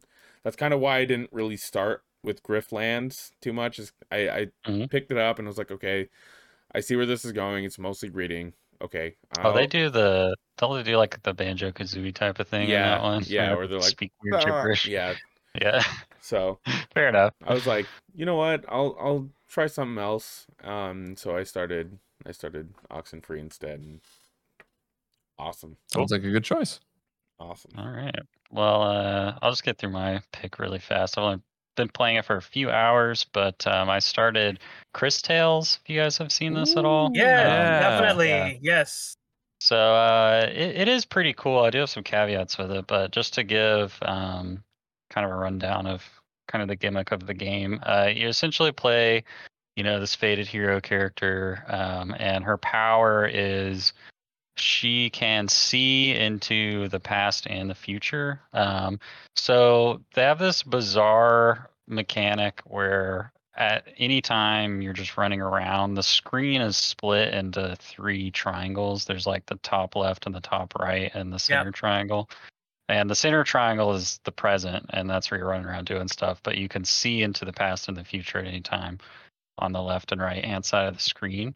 So kind of the conceit of the game is you're trying to, like, you're able to see into the future, and you're seeing that terrible things have happened and it's made the world a much worse place. Like you're seeing all the buildings are decrepit, everything's destroyed, people are dead, they look like they're suffering, but you don't know what's caused it. So you go on this quest to figure out what's made the future terrible. And they have kind of a cool thing where you do side quests that are optional to help the people in an area, and it changes their future and shows that something positive has happened to them instead. So once you help enough people, it kind of has an overall effect on the area that you've been able to subvert, like the dark future. But it's optional. Like you don't have to do that. But that mechanic also translates to combat. So In combat, your characters are in the center of the screen, and then you kind of enemies appear either on the left or the right. So on the enemies that are on the left side of the screen, you can use your power to send them into the past, or you can send the enemies on the right side of the screen to the future.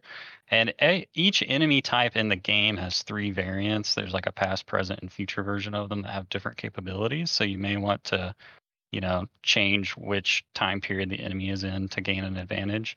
And there's also combos with your party members. Like there's like a nature mage you have that can plant seeds that do different things. Huh. So you can go ahead and like throw a seed at an enemy. Like there's one that like will poison the enemy. There's one that will cause a fire explosion, and it gives you that immediate payoff. But instead, you can do a couple interesting things. Like you can plant the exploding seed in the ground next to the enemies instead of hitting them with it, and then you can send them into the future, and then it causes like an AoE explosion that hits them all instead of just hitting one of them. Oh, that's cool. And then yeah, the poison is really interesting because you hit an enemy and it poisons them, and it's just going to tick them for a little bit of damage every turn. But once they're afflicted with the poison, if you send them into the future, it hits them with all the tick damage at once for like a big burst of damage. Oh. So Yeah, that is pretty cool. So running around in the towns and like in the combat, messing with the time mechanics is pretty cool. But it is a little bit disappointing because there's areas of the game that are essentially kind of like dungeons. Like you got to get through them, fighting enemies, random battles. There's a boss at the end. But when you're in those areas of the game, you don't interact with the time mechanic at all. It's like really? Oh, interesting. So there's no puzzles that involve manipulating time when you're in a dungeon. It's just a basic dungeon, huh? Yeah, they're just like hallways. You're running through hallways, getting into random battles, and then you fight the boss at the end. Does it explain why you can't use your time travel power, or is it just like? Nope. It's just like maybe they didn't have time to implement it, or it's not there. And they are all like random battles, right? You don't see the enemies on the screen. It's just kind of like old Final Fantasy style, popping in. You've been sucked into a battle. So that's another weird small complaint I have, is just the frequency of random encounters is extremely like wildly variable. Like I'll be like running back and forth in a dungeon to grind, and I'll be able to like run through the entire dungeon and not get a random battle. And it made me like feel like the game was glitching or something. I don't know. And then like the next time I go to the dungeon, it's like I'm getting into a random battle like every 5 steps or whatever. So it's just like it's not giving me the battles when I want to grind and when I don't want to grind, and I'm just trying to get through the dungeon and open. Like I see a treasure chest, so I just want to get to the treasure chest. It's like I have to do like 5 random battles before I can get to the treasure chest. So that's really weird. Yeah. You did bring up something I wanted to hit on quick. You said you talked about when you need to go and grind for XP, right? Is there a lot of that? Because that is something that I'm trying to grow in my JRPG fandom, right? And there's some great stuff out there. Like, I loved Octopath. I need to give Yakuza Like a Dragon another shot. Please do.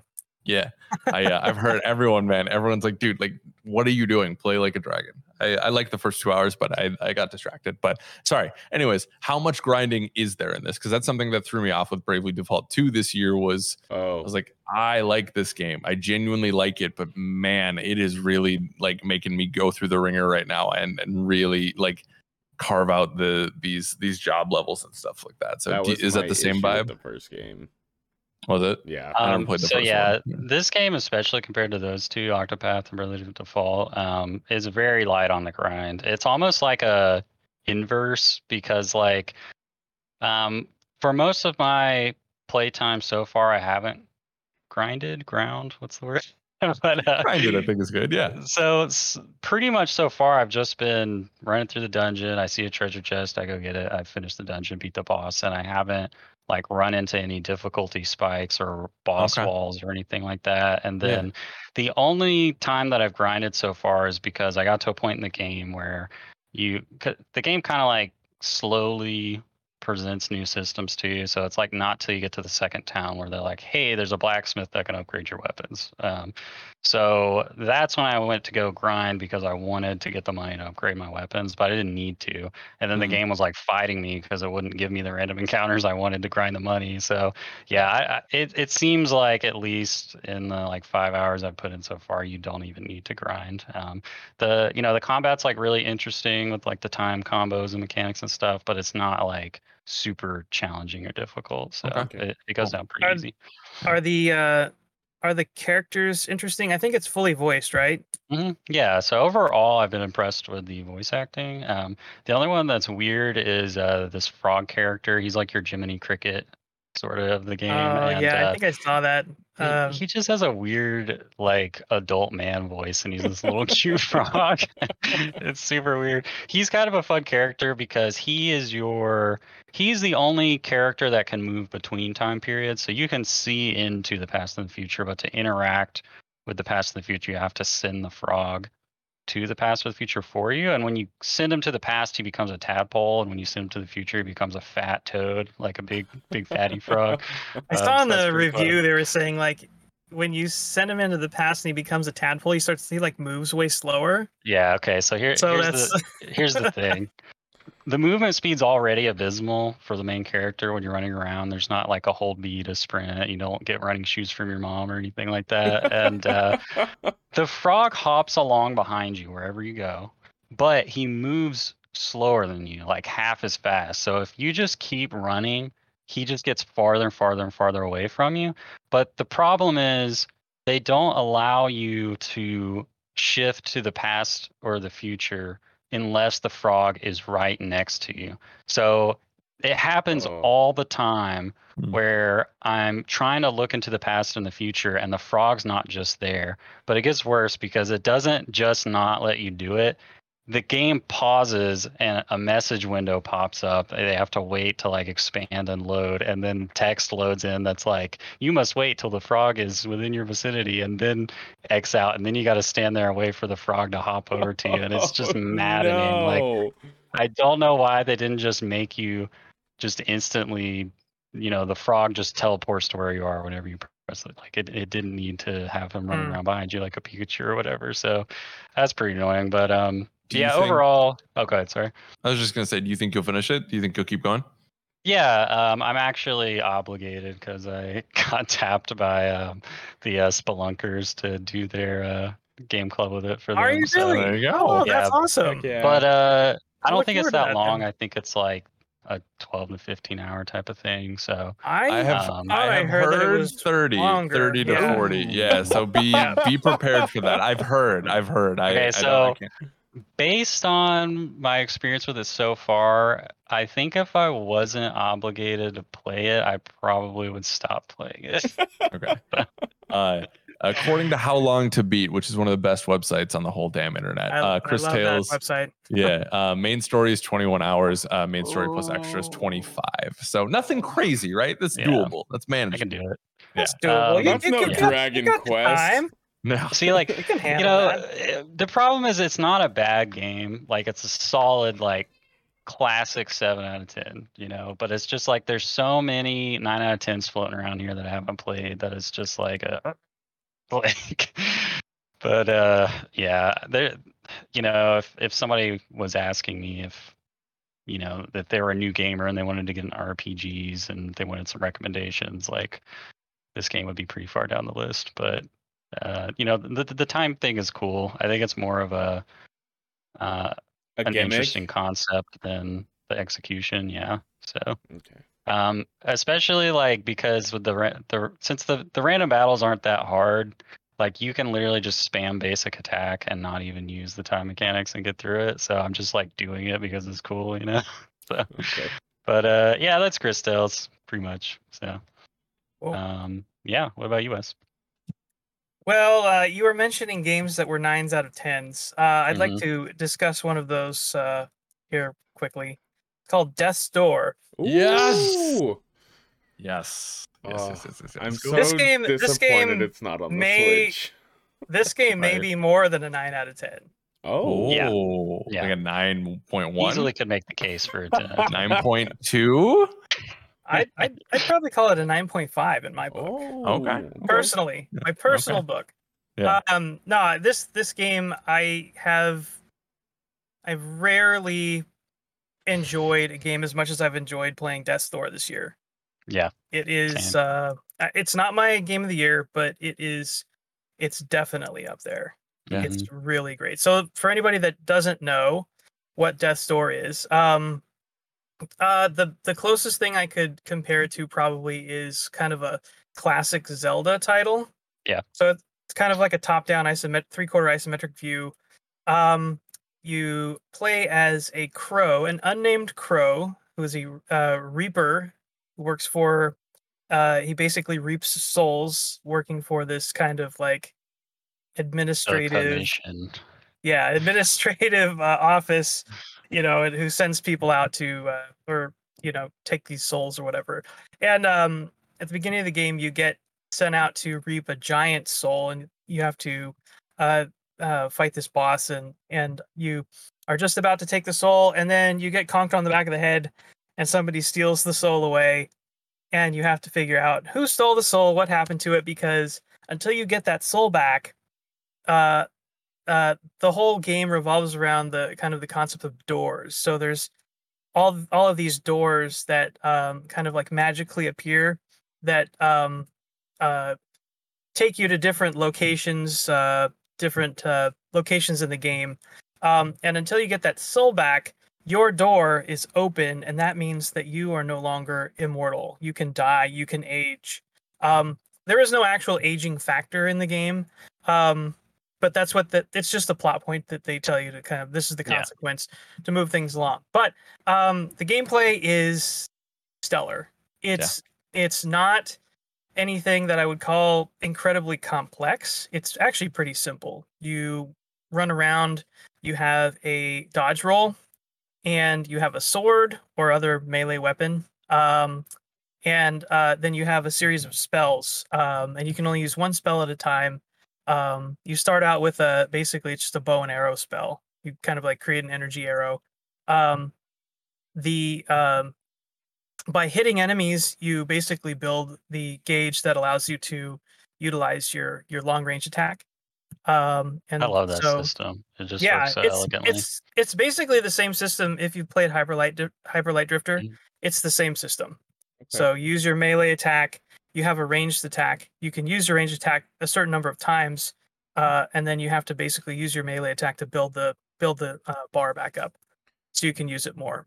But it's kind of like a dash and slash is what I would call. Ooh, I like that. And so dash and slash, that's good. Yeah, that's very good. I like so enemies some enemies are just on the screen, and sometimes you'll walk into an area, and then like the area will like a gate will come up behind you. It'll turn into kind of like a combat arena. Enemies will start like spawning in from various places. There's a lot of projectiles that get shot at you. You can almost any projectile in the game you can knock back at the enemies. So it's really fun, basically like dodge rolling out of the way here, slashing this projectile back, shooting an arrow at this guy, dodging this projectile, slash roll. It's very fluid and very frenetic, and it's very tight, but it's not so complex that it's like hard to pick up.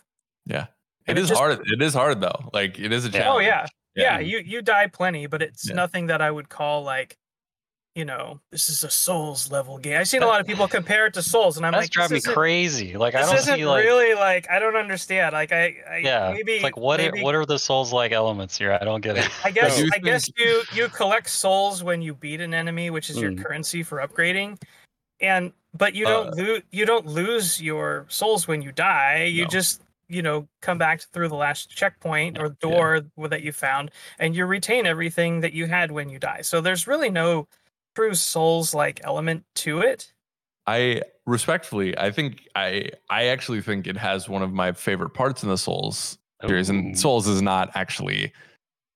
Souls isn't the first games to put shortcuts into games, but it takes that system that I feel like that Dark Souls has made very prevalent, right, and used it to a very great degree. The beauty of Death's Door is you die a decent amount, But those checkpoints and shortcuts are so good in it that you don't feel that stress of something like an actual Souls-like, right, where you actually have to travel through 50,000 more enemies to get back to the stupid boss. And why do I want to do that? True. I just want to fight the boss, you know?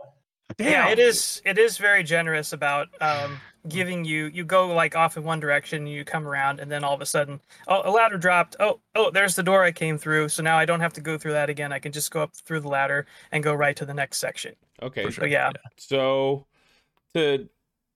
for a scale on like the difficulty, because I haven't played this game, would you say it's closer to like a difficulty like Hyper Light Drifter, or would you say it's closer to like? I think it's way easier than way Hyper Light easier. Drifter. Okay. Yeah, in my opinion. It's just like a cut above like 2D Zelda, you know. Okay, like, so that was going to be my comparison, like 2D Zelda versus Hyper Light Drifter. So it's like a nice in between. If there was a hard mode on Link's Awakening, it would be that. Oh, okay. Not type of, you know what I mean? Not hyper. It's not pushing the boundary. I don't think I died to any of the bosses more than like 3 or 4 times. Just learning the patterns and getting through. Yo, and Betty gave me hell. I don't know. Have you beaten it yet? Yeah, I beat it. Yeah. Betty gave me hell. That was probably the hardest of the fights for sure. I love the look of the game. It's very clean. I really like the art style. The soundtrack is so chill. It is bar none the best soundtrack I've listened to this year. I just started listening to it at work all day just because it's such a vibe listening to it as you go through. Dude, that bard character that follows you around, oh my god. It's optional. I think you can miss it, but there's points in the game where there's this little bard character has this weird bagpipe staff thing. And if you talk to him after certain things happen, he like sings a song for you, and then like a whole cutscene happens. And the lyrics are just hilarious. Yeah. Right. And it's extremely charming. The characters, a lot of the characters remind me of like something out of dude. like a Ghibli. Yeah, the squid's great. But it's got like kind of like a Ghibli sort of vibe. In a lot of cases. Yeah, very whimsical. It's very characters. It's very tongue in cheek. A lot of the characters' names are like puns. Okay. And Pothead. Yeah, there's a character named Pothead, and he literally has a pot for a head. Yeah, so good. That's awesome. Not a pot on his head. His head is a pot. He's literally a pot. Yeah. He has soup in his head. He offers it to you. You're like, no, I don't want this. Yeah. The characters are so like they're so simple, and there's not really that much to them, but they're just so charming. Like that it does a lot of work. You know, it's like I'm loving the characters in Deathmore more than I'm loving the character, like the main characters in Chris Tales. And they have way more to them, way more dialogue and backstory than the characters in Death's Door, but they're so charming in Death's Door. I think there's a character in the commission back where you the office area where you go back to, and there's just a couple of crows in there that you talk to, like you. One of them, I can't remember her name, but she's just this like administrative. She just loves administrative work. And red tape, like and she's just, and every time you talk to her, she's like, so when you lost that giant soul, we had to file 17 articles of like 30 page documents, and this and that, and I just wanted to thank you so much because this is the best time I've had in a millennia, or something like that. She's like, I love typing. It's just the best. Type. Yeah. Like, that's awesome. Were you gonna say else? I was gonna say, Wes, you've done an amazing job of describing why this game is so special. And I think the only comment I want to add to it, because I just beat it last week, on it's in the name, right? Death's Door. It handles death and deals with death a lot, just like a lot of video games do. But there's a certain reverence for the cycle of life and death itself in this game that was very surprising to me. And I won't get into the ending that deals with that a little bit more, right? But there's, you see it after one of the first boss battles where it's not like, oh, this evil baddie, like, yeah, we finally got him, right? Like the Disney version of it. It's like, no, this person had a past and was a good person, and then lost their way. There's a level of empathy in the writing that was very touching and very refreshing to me, that I really, really enjoyed. Yeah, Yeah, I was telling a friend of mine earlier today, like this is a game that I think I could pretty much recommend to anybody. If you like playing video games, Yeah. play Death's Door. I mean, it's I can honestly say I can't see. Oh, well, I know that there are a couple of people that I've talked to online that were a little less hot on it than others, and that's fine. But genuinely speaking, I don't think that you can play that game and say, "Oh, this is a bad game." I mean, this is. I genuinely think it's truly one of the best indie games I've played in a long time, It's so good. or Indies, video games at all. Yeah. Period. I mean, indies this year are saving the year because we're having a lot of delays right now. But there's been some truly charming indie games that I've really enjoyed. All right, Wes, I've got the ultimate question. Oh, and this could be a debate. Even, what is better, Death's Door or Hollow Knight? I'll still say Hollow Knight. Oh, Hollow Knight's wow, pretty I mean, it's a definitive. 9.5 out of 10, but Hollow Knight's a 10 out of 10. I mean, I would agree. Yeah, I mean, it's gonna. I don't even know what could topple Hollow Knight as far as my number one indie game. Death's Door is like definitely more accessible to if you're. It's way more accessible. If you're a Hollow new Knight gamer, is a hard ass game. Oh yeah. Go for Death's Door. But I love it so much just for everything that it does. So Okay. Yeah. Okay. my personal opinion. You will like Death's Door a lot more. Yeah. I can guarantee. Yeah. Not to go off on a tangent, but I did just I bounced off Hollow Knight the first time I played it, and then I was at somewhere else for the 4th of July, and I had just had my Switch, and I had beat Mario Golf, and my friends were on. I was like, maybe I give Hollow Knight another shot. And I'm like 15 hours in now, and I'm just like, this game is so good. This game is so good. I'm really liking it. I had to fall off of it because of reviews and other things like that, but I finally got it. Like it took me 2 playthroughs to get there, but I was like, okay, I see what you mean on that. Sometimes that happens. It's happened to me so many times. I think I got it the first time, but Alex, you're probably gonna be upset with me for saying this, but I have like the Dan Tack approach to game backlog where I don't really have a backlog. Oh, get out of here! Get out of here with that. Everyone has a damn backlog. So I'll just play a game, and then when I'm done with it, I'm done with it. And you played it. What do you want? That is a much healthier way to look at things than me, who has the GG app. I don't know if you guys have that, but I'm like, I've logged my backlog, and I'm like, I need to play all these games still, and it stresses me out. So that's probably a healthier way to live. Yeah. I mean, just play the game until you're like, you know what? I had my fun with it. I don't need to see credits on it. I had a blast, and bye Hollow Knight. If I get like 5 or 6 hours in, I need to beat it. I can't have that just sitting out there. It's hard, man. I want to. I don't want to like dismiss games into like a checklist, right? But like I love being able to say, "Yep, beat on to the next one." I'm not gonna lie. That is like one of the most satisfying things ever. Is like rolled credits on it, baby. Like when I rolled credits on Oxenfree, I was like, yeah, and like I kind of wanted to play it again just because. Like, I believe there's multiple endings, but I'm not sure. And like, so yeah, gotcha. I won't bring it back up. But Hollow Knight, good, very good.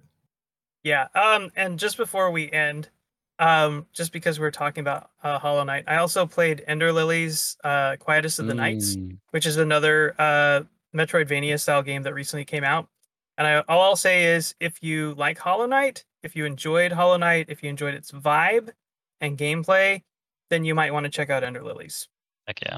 So we don't have time for me to jump into everything, but it is a similar style game. It's got a lot going for it, and I really liked it. So sweet. All right. Well, thanks guys for sharing what you've been playing, but now it's time for game time. Take it away, Wes.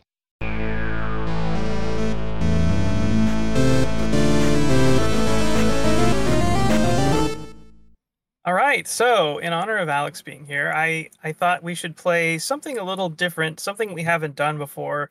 We like to play video game 20 questions. We like to play, name that chiptune and some of those other things sometimes. But this is something we've never done before. New game. So, do you guys remember the Saturday Night Live skit with Jeopardy? Yes. Where with Will Ferrell as Alex Trebek and yeah. So there's always a Jeopardy topic on there called Potent Quotables. So this game is called Potent Quotables. Nailed it. That's really good. And so what I'm gonna do, I have in between 4 and 5 quotes. All the quotes are from the same video game character. The quotes start kind of vague and build to something more obvious. So what I need you guys to do is, as I read the quotes, you guys are going to try to guess who said these things. And the first one to get it right gets the point. Okay. All right, So, you're keeping track of points, right? I am keeping track of points. All right, Caden. So call out your name when you, because I'm on a different page, so I can't see you guys. So call out your name when you think you know it. I will allow multiple guesses on this game. All right. So Alex, you might not know this, but Caden and I have a long, ongoing rivalry with Wes's games, and what is the score? We've had like 2 ties, and you've got 2 wins. I've got 1. Oh, okay. All right. Okay. Interesting. I think that rivalry continue because I'm sure I'm going to be dog water at this game. So Alex is going to win. Alex is going to whip you both, so it's not going to matter either way. So. All right, let's go. All right, here we go. All right, here's the first one. First quote: "Altruism is the root of all wickedness." Ooh, that sounds familiar. Oh, that sounds like some near stuff or something. I'm like gonna that. be so bad at this. Second quote: "Why worship a flag or a god when we can worship that which is best in us? Our will to be great." Wow, this is inspirational, dude. Stadnik. Sephiroth? No, sorry, not Sephiroth. Number 3, what would the Russian bear and the American eagle do if they discovered our paradise? Our secrecy is our shield. What? This is some Vulcan Raven and GS1 crap or something.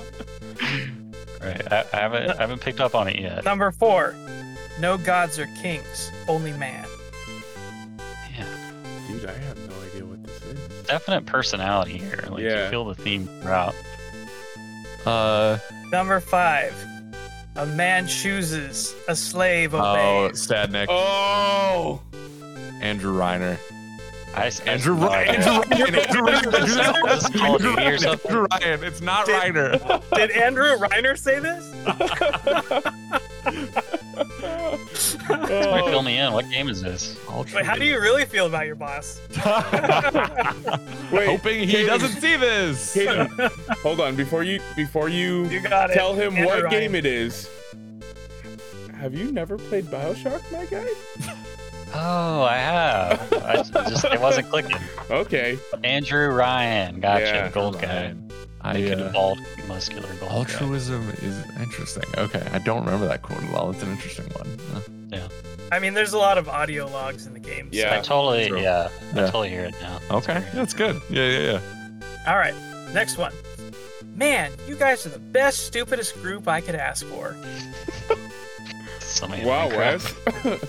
I mean, you projecting. I know how you feel about me, but come on.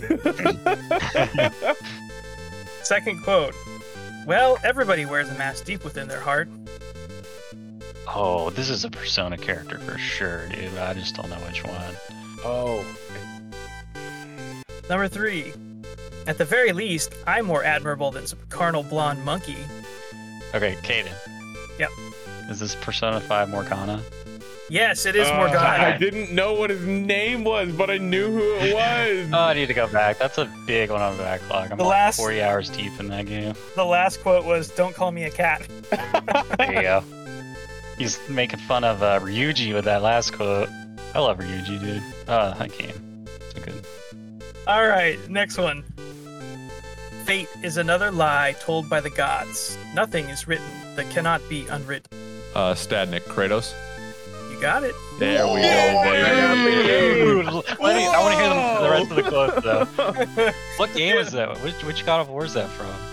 The newest one, Okay, cool. 2018. just The like, other quotes. Mine. The other quotes were. I know what the last one's gonna be.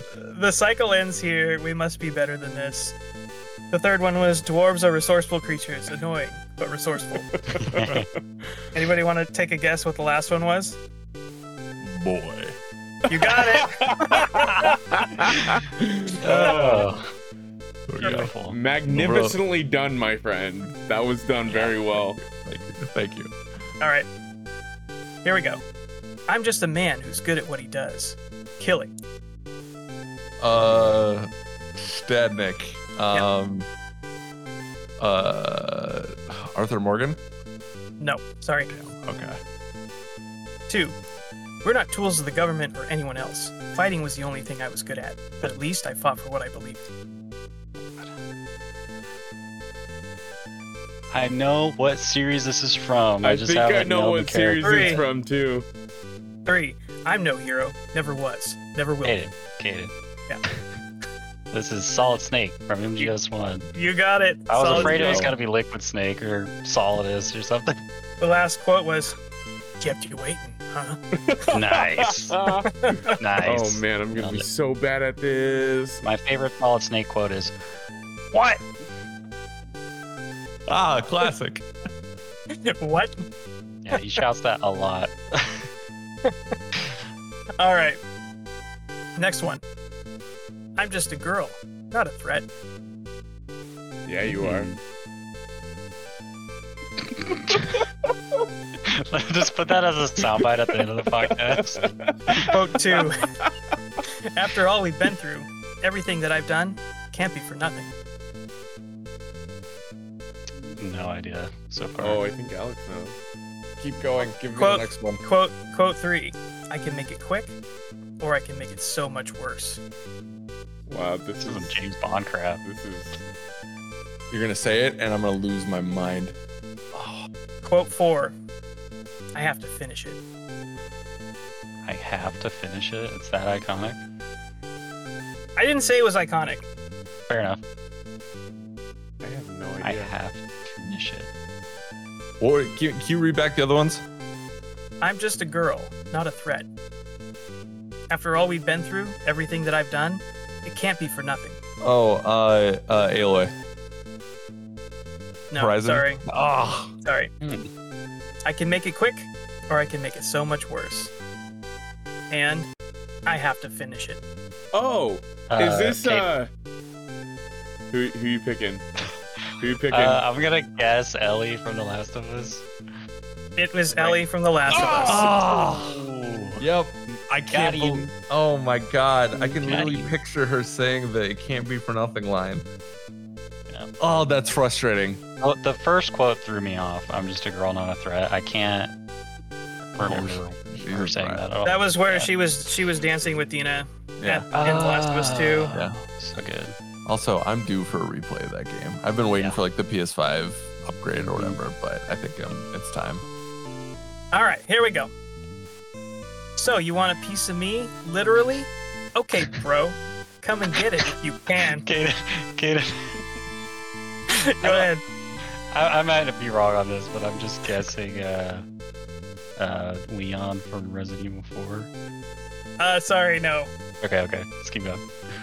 Second quote. Sounds- Flock off, Featherface, or you can stick around and find out the hard way. Oh, Kaden. Go ahead. Dante, Devil May Cry 1. That's it. Never would have got it. Speaking to the boss, Griffin. The other quotes were, speaking of Griffin, I should have saved you. I should have been the one to fill your dark soul with light. Do you ever see what Dante and Leon have like same energy for sure? and then the last one was, let's rock, baby. Yeah, dude. Love me some Dante. All right. Oh, Let's see man. which of you gets this one. I- Here we go. DMC stand. No, I haven't played any of them. All right. Here we go. Hee-hee! Nothing beats the sweet music of hundreds of voices screaming in unison. What? Love the performance was. Okay. I do. There we go. Yeah. The second quote.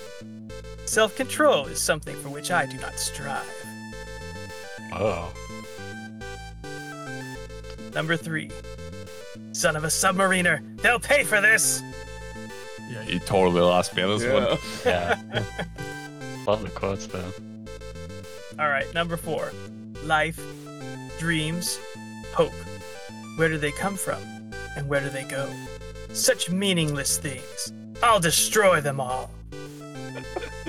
What I love an this edgy character, Alex, dude. is it Sephiroth? What was that second? Did you do something about Sounds a like a Final submariner? Fantasy, Final Fantasy character. It was the third one was son of a submariner. They'll pay for this. A submariner. That is so specific. I feel like Yeah. that has to give it away. I feel like it's this is- another Bioshock character, just with that. I was like, is this Xander Cohen or whatever? Yeah. Xander Cohen? Yeah, but I don't think Wes wouldn't do 2 from 1 game, I would don't he? know. I don't know. The Madman. Yeah, well, I No can see that. guesses? No idea. No guesses? Do you have Sephiroth. another quote or are we done? That's it. Okay. Yeah, what is it? Who is it? Kefka Palazzo, Final Fantasy VI. Okay. I thought it was some Final Fantasy ass character. I Yeah, didn't know only which the one villain from though. Wes's favorite game of all time. I had to throw it in there. Yeah. Yeah, so Jonah always tries to think, what would Wes do? What would he put in here? Yeah. Yep. And you didn't, and you weren't even. Our problem These is- are going for quotes. it I've that never time. played the game. Yeah, have you played it, Alex? Because I don't think any of us have actually played it. Yeah. I'm Sorry, probably Wes. going to. I've been waiting Yeah, the forever Pixel to have remaster. 6/3 on my Show's Switch. canceled. Now you Show's can, canceled. We're now done. you can have it on your mobile device, Alex. Dude, Wes, we doing Final Fantasy 6 Pixel Remaster for Game Club when it launches? You mean when it launches on Switch? I want it on Oh, Switch. maybe. I will play it on Steam Deck though. I got my pre-order for Steam Deck, so if There I you get go. it, I feel like that's a perfect place to play that. So Yeah, Heck that would be yeah. good. but just All put it right. on Switch because we want it. They said if there's demand for it, I'm demanding Yeah. it. Like give me it Yeah. on Switch. Those are perfect. But I think they got. I don't know. So, anyways. All right. We got some more here. Ooh. You know, all that ever mattered to me was loyalty. It was all I knew. It was all I ever believed in. Second quote. Just do one thing or the other. Don't try to be 2 people at once. Sage advice. Third quote. We're thieves in a world that don't want us no more. Okay. Don't know. Okay. Hayden got it first. This is Red Dead Redemption 2 Arthur Morgan. Arthur Morgan. I was gonna I guess haven't on the even really played last hoping one. you'd say Marsden. I was hoping you'd say Marsden in the Yeah. swoop game. Last quote was, "What's going on, Dutch? What's happening? What's happening to you?" There's always a goddamn train. I need to play that. That game is so special. Like I don't know if I'll ever get to replay it again because it's what 100 hours, 60 hours, or whatever. But Yeah, that it's is long. It's really long. easily some of the best character development ever in a game. All right, next one. You really are fond of chatting with me, aren't you? If I didn't know better, I'd think you had feelings for me. Oh no, dear me. Pretend you didn't hear that. Okay.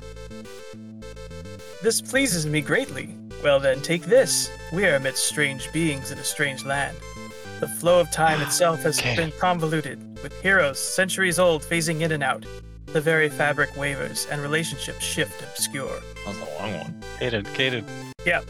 Solaire of Astora from Dark Souls 1. Oh my god. You got it. Never will. I love Phrase it. how you do Phrase this, it. and it's right, like you're right below Yeah, your under light. my overhead light illuminating me. Oh, Solaire. Jolly, give us the Jolly Cooperation quote. I didn't have one. I had, it's over, my sun. It's setting. It's so dark. So dark. And the last one, I think you probably know what it was. The Jolly Cooperation quote. No, praise the sun. Oh, no, sorry. Praise it. All right, we got 3 more.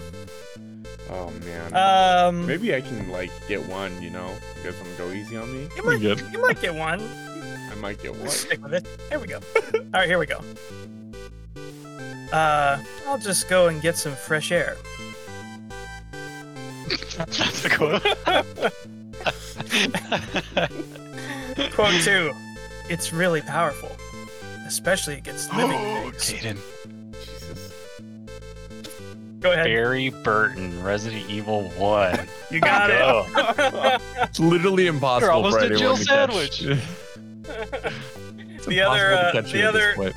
The other two quotes were, "We'll break out the nachos and beer," I don't remember And- that one. What? and you were almost a Jill sandwich. Classic. Yeah, the nachos and beer quote was from Revelations 2. Nice. This is Barry from all of the Resident Evil series. So My favorite moment is when he takes the big crane with the big bundle of like trees that have been logged to bust through a gate. He says, "Now who's the master of unlocking?" yeah, I was thinking about throwing that one in, but it seemed a little too on the nose. Yeah. All right, 2 more. Yeah, good luck, pal. That's almost impossible to... Oh, you did it. Nice. Those are fantastic. And like Flynn, get it? What? That sounds so familiar. I I feel like know. I've heard that very recently. 3rd quote. Great, power's out, the girl's trapped. I swear to God, if there's a zombie around the next corner... It was like, The final quote. No, no, no, no, no, no, no! what? Oh! Ah! Jonah, Yeah, is it Nathan Drake? it is Nathan Drake. What? Let's go! There's one, baby. Everybody gets Zombie one. quote. The zombie quote, dude. He's on the board, ladies and gentlemen. I wanted to do the well, well, well quote, but that was from Sully and not Drake. Yeah. So Yeah. anyway, You nailed it with the sarcasm. So that's how I got it. Was your Yeah. Perfectly sarcasm. portrayed Nathan Drake. Yeah. all right, here we go. Last one. We hope your brief detention in the relaxation vault has been a pleasant one. Stavnik. Gladys. You got it. There we go, baby. There we go. Yeah. What's the rest of those quotes? That was the your tone was totally the thing that Yeah. said it too. It was very well done. Yeah. All right, I'll do the other 3. Unbelievable. You, subject name here, must be the pride of subject hometown here. You're not even going the right way. Where do you think you're going? Because I don't think you're going where you think you're going. Hello? Oh, I love Okay. Okay, the test is over now. You win. Go back to the recovery annex for your cake. There we go. Oh, okay. That would have been the true one where it's like, yeah, got it. Amazing. it. That's I feel awesome. good about that. I got 3. I feel good about that. Yeah, you got 3. Jonah got 1. Keaton got an impressive 7. Jeez. Good Lord. Well done. My sir. wife is really frequently upset with me because I fail to be able to remember important life events like the date of like our wedding and stuff like that, but I can remember obscure video game quotes. I don't know why my brain is like this. Oh, I All right, love it. boys. Well, we did it. We did it. Did We it. did it. It's a beautiful thing. Once again, we'd all like to thank Alex for coming on. Thanks, man. It's been an absolute pleasure. Appreciate your time. Gentlemen, the pleasure was all mine. This was a lot of fun. It's a good way to end the weekend. I loved it. Yeah. So, All right. Well, we'll just go around with our final thoughts real quick. We'll let you start, Alex, since you're our guest this week. Whatever you want to shout out, plug anything, whatever you're feeling. oh, okay, for sure. I didn't know we were doing this part. You can follow me on Twitter. I am at Studnik76, STUDNIK 76. Everyone misspells my last name. It's okay. Life goes on. There's no C in my last name. But as for things I want to plug, as per usual, video team at Game Informer, killing the damn game, and we decided we're gonna flex a little and write reviews. Which was very exciting. I did the Ascent review, and I really enjoyed my time with the game, but also being able to critique it and get my name in a Game Informer magazine with a review. So that's awesome. But also, not to be undone, Alex Van Aken, my dear friend and fellow video editor at GI. He also wrote a review for Pokemon Unite. He's a big MOBA guy, and he really liked it. So if you're interested in Pokemon Unite, check that out. Just search Game Informer Pokemon Unite review. Simple, easy peasy. Go check it out. So awesome. Yeah, a lot of good stuff over at GI right now. Things are fun. I'll just keep it like that. So nice. Amazing. Yeah. All right, Wes, final thoughts? My final thoughts, go play Death's Door. It's a good game. Yeah. And I'd also just like to thank Alex so much for coming on the show.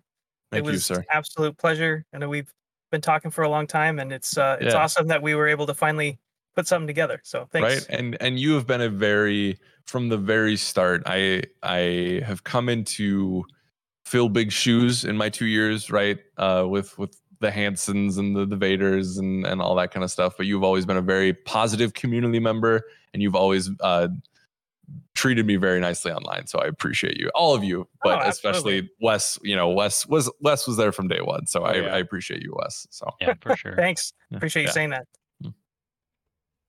All right, and Jonah, any housekeeping you may have for the Discord you want to shout out, and your final thoughts? Do we have the results of the game club pick? We do. Yes, we do. And boy, oh boy, am I excited. With Death's Door coming in at 3rd place, which I am sad. I wanted to play Death's Door, but I am sad. And Super Metroid. Okay, so Death's Door coming in at 3rd place with 6 votes.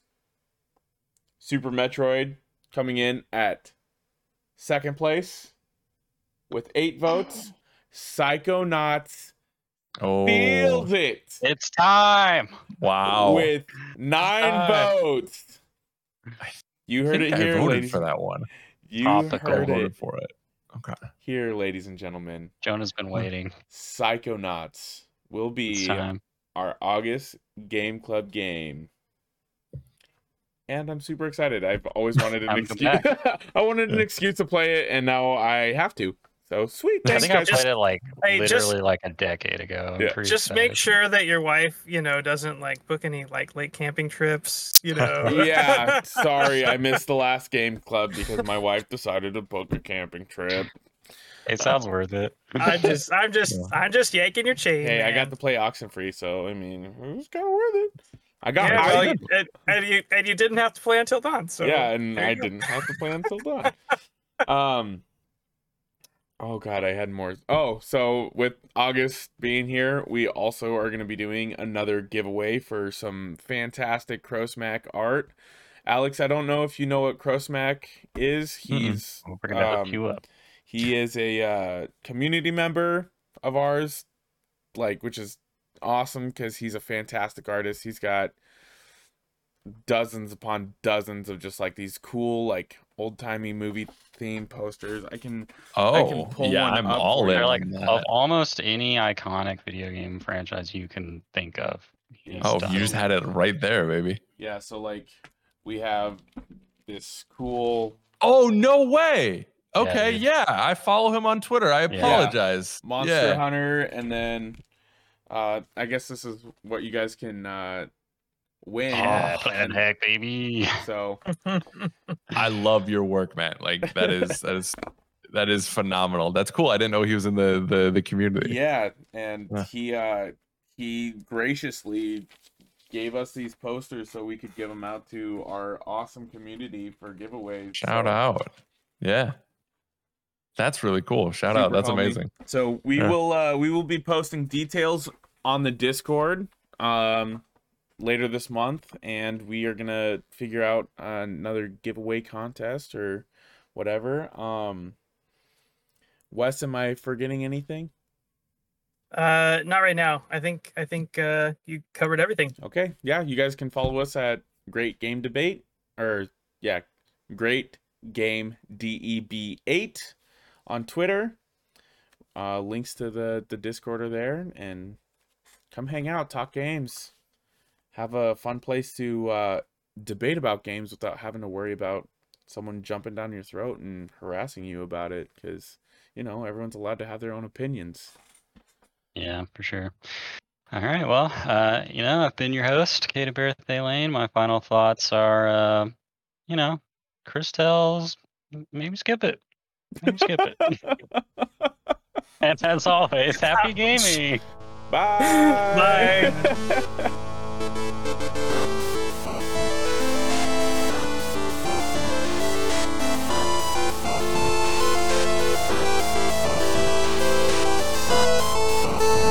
As always, a big thank you to our friend Misdriven for the music in our podcast.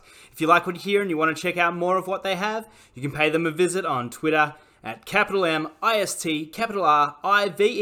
719 or on Bandcamp at Misdriven. Thanks again for tuning in. Till next time.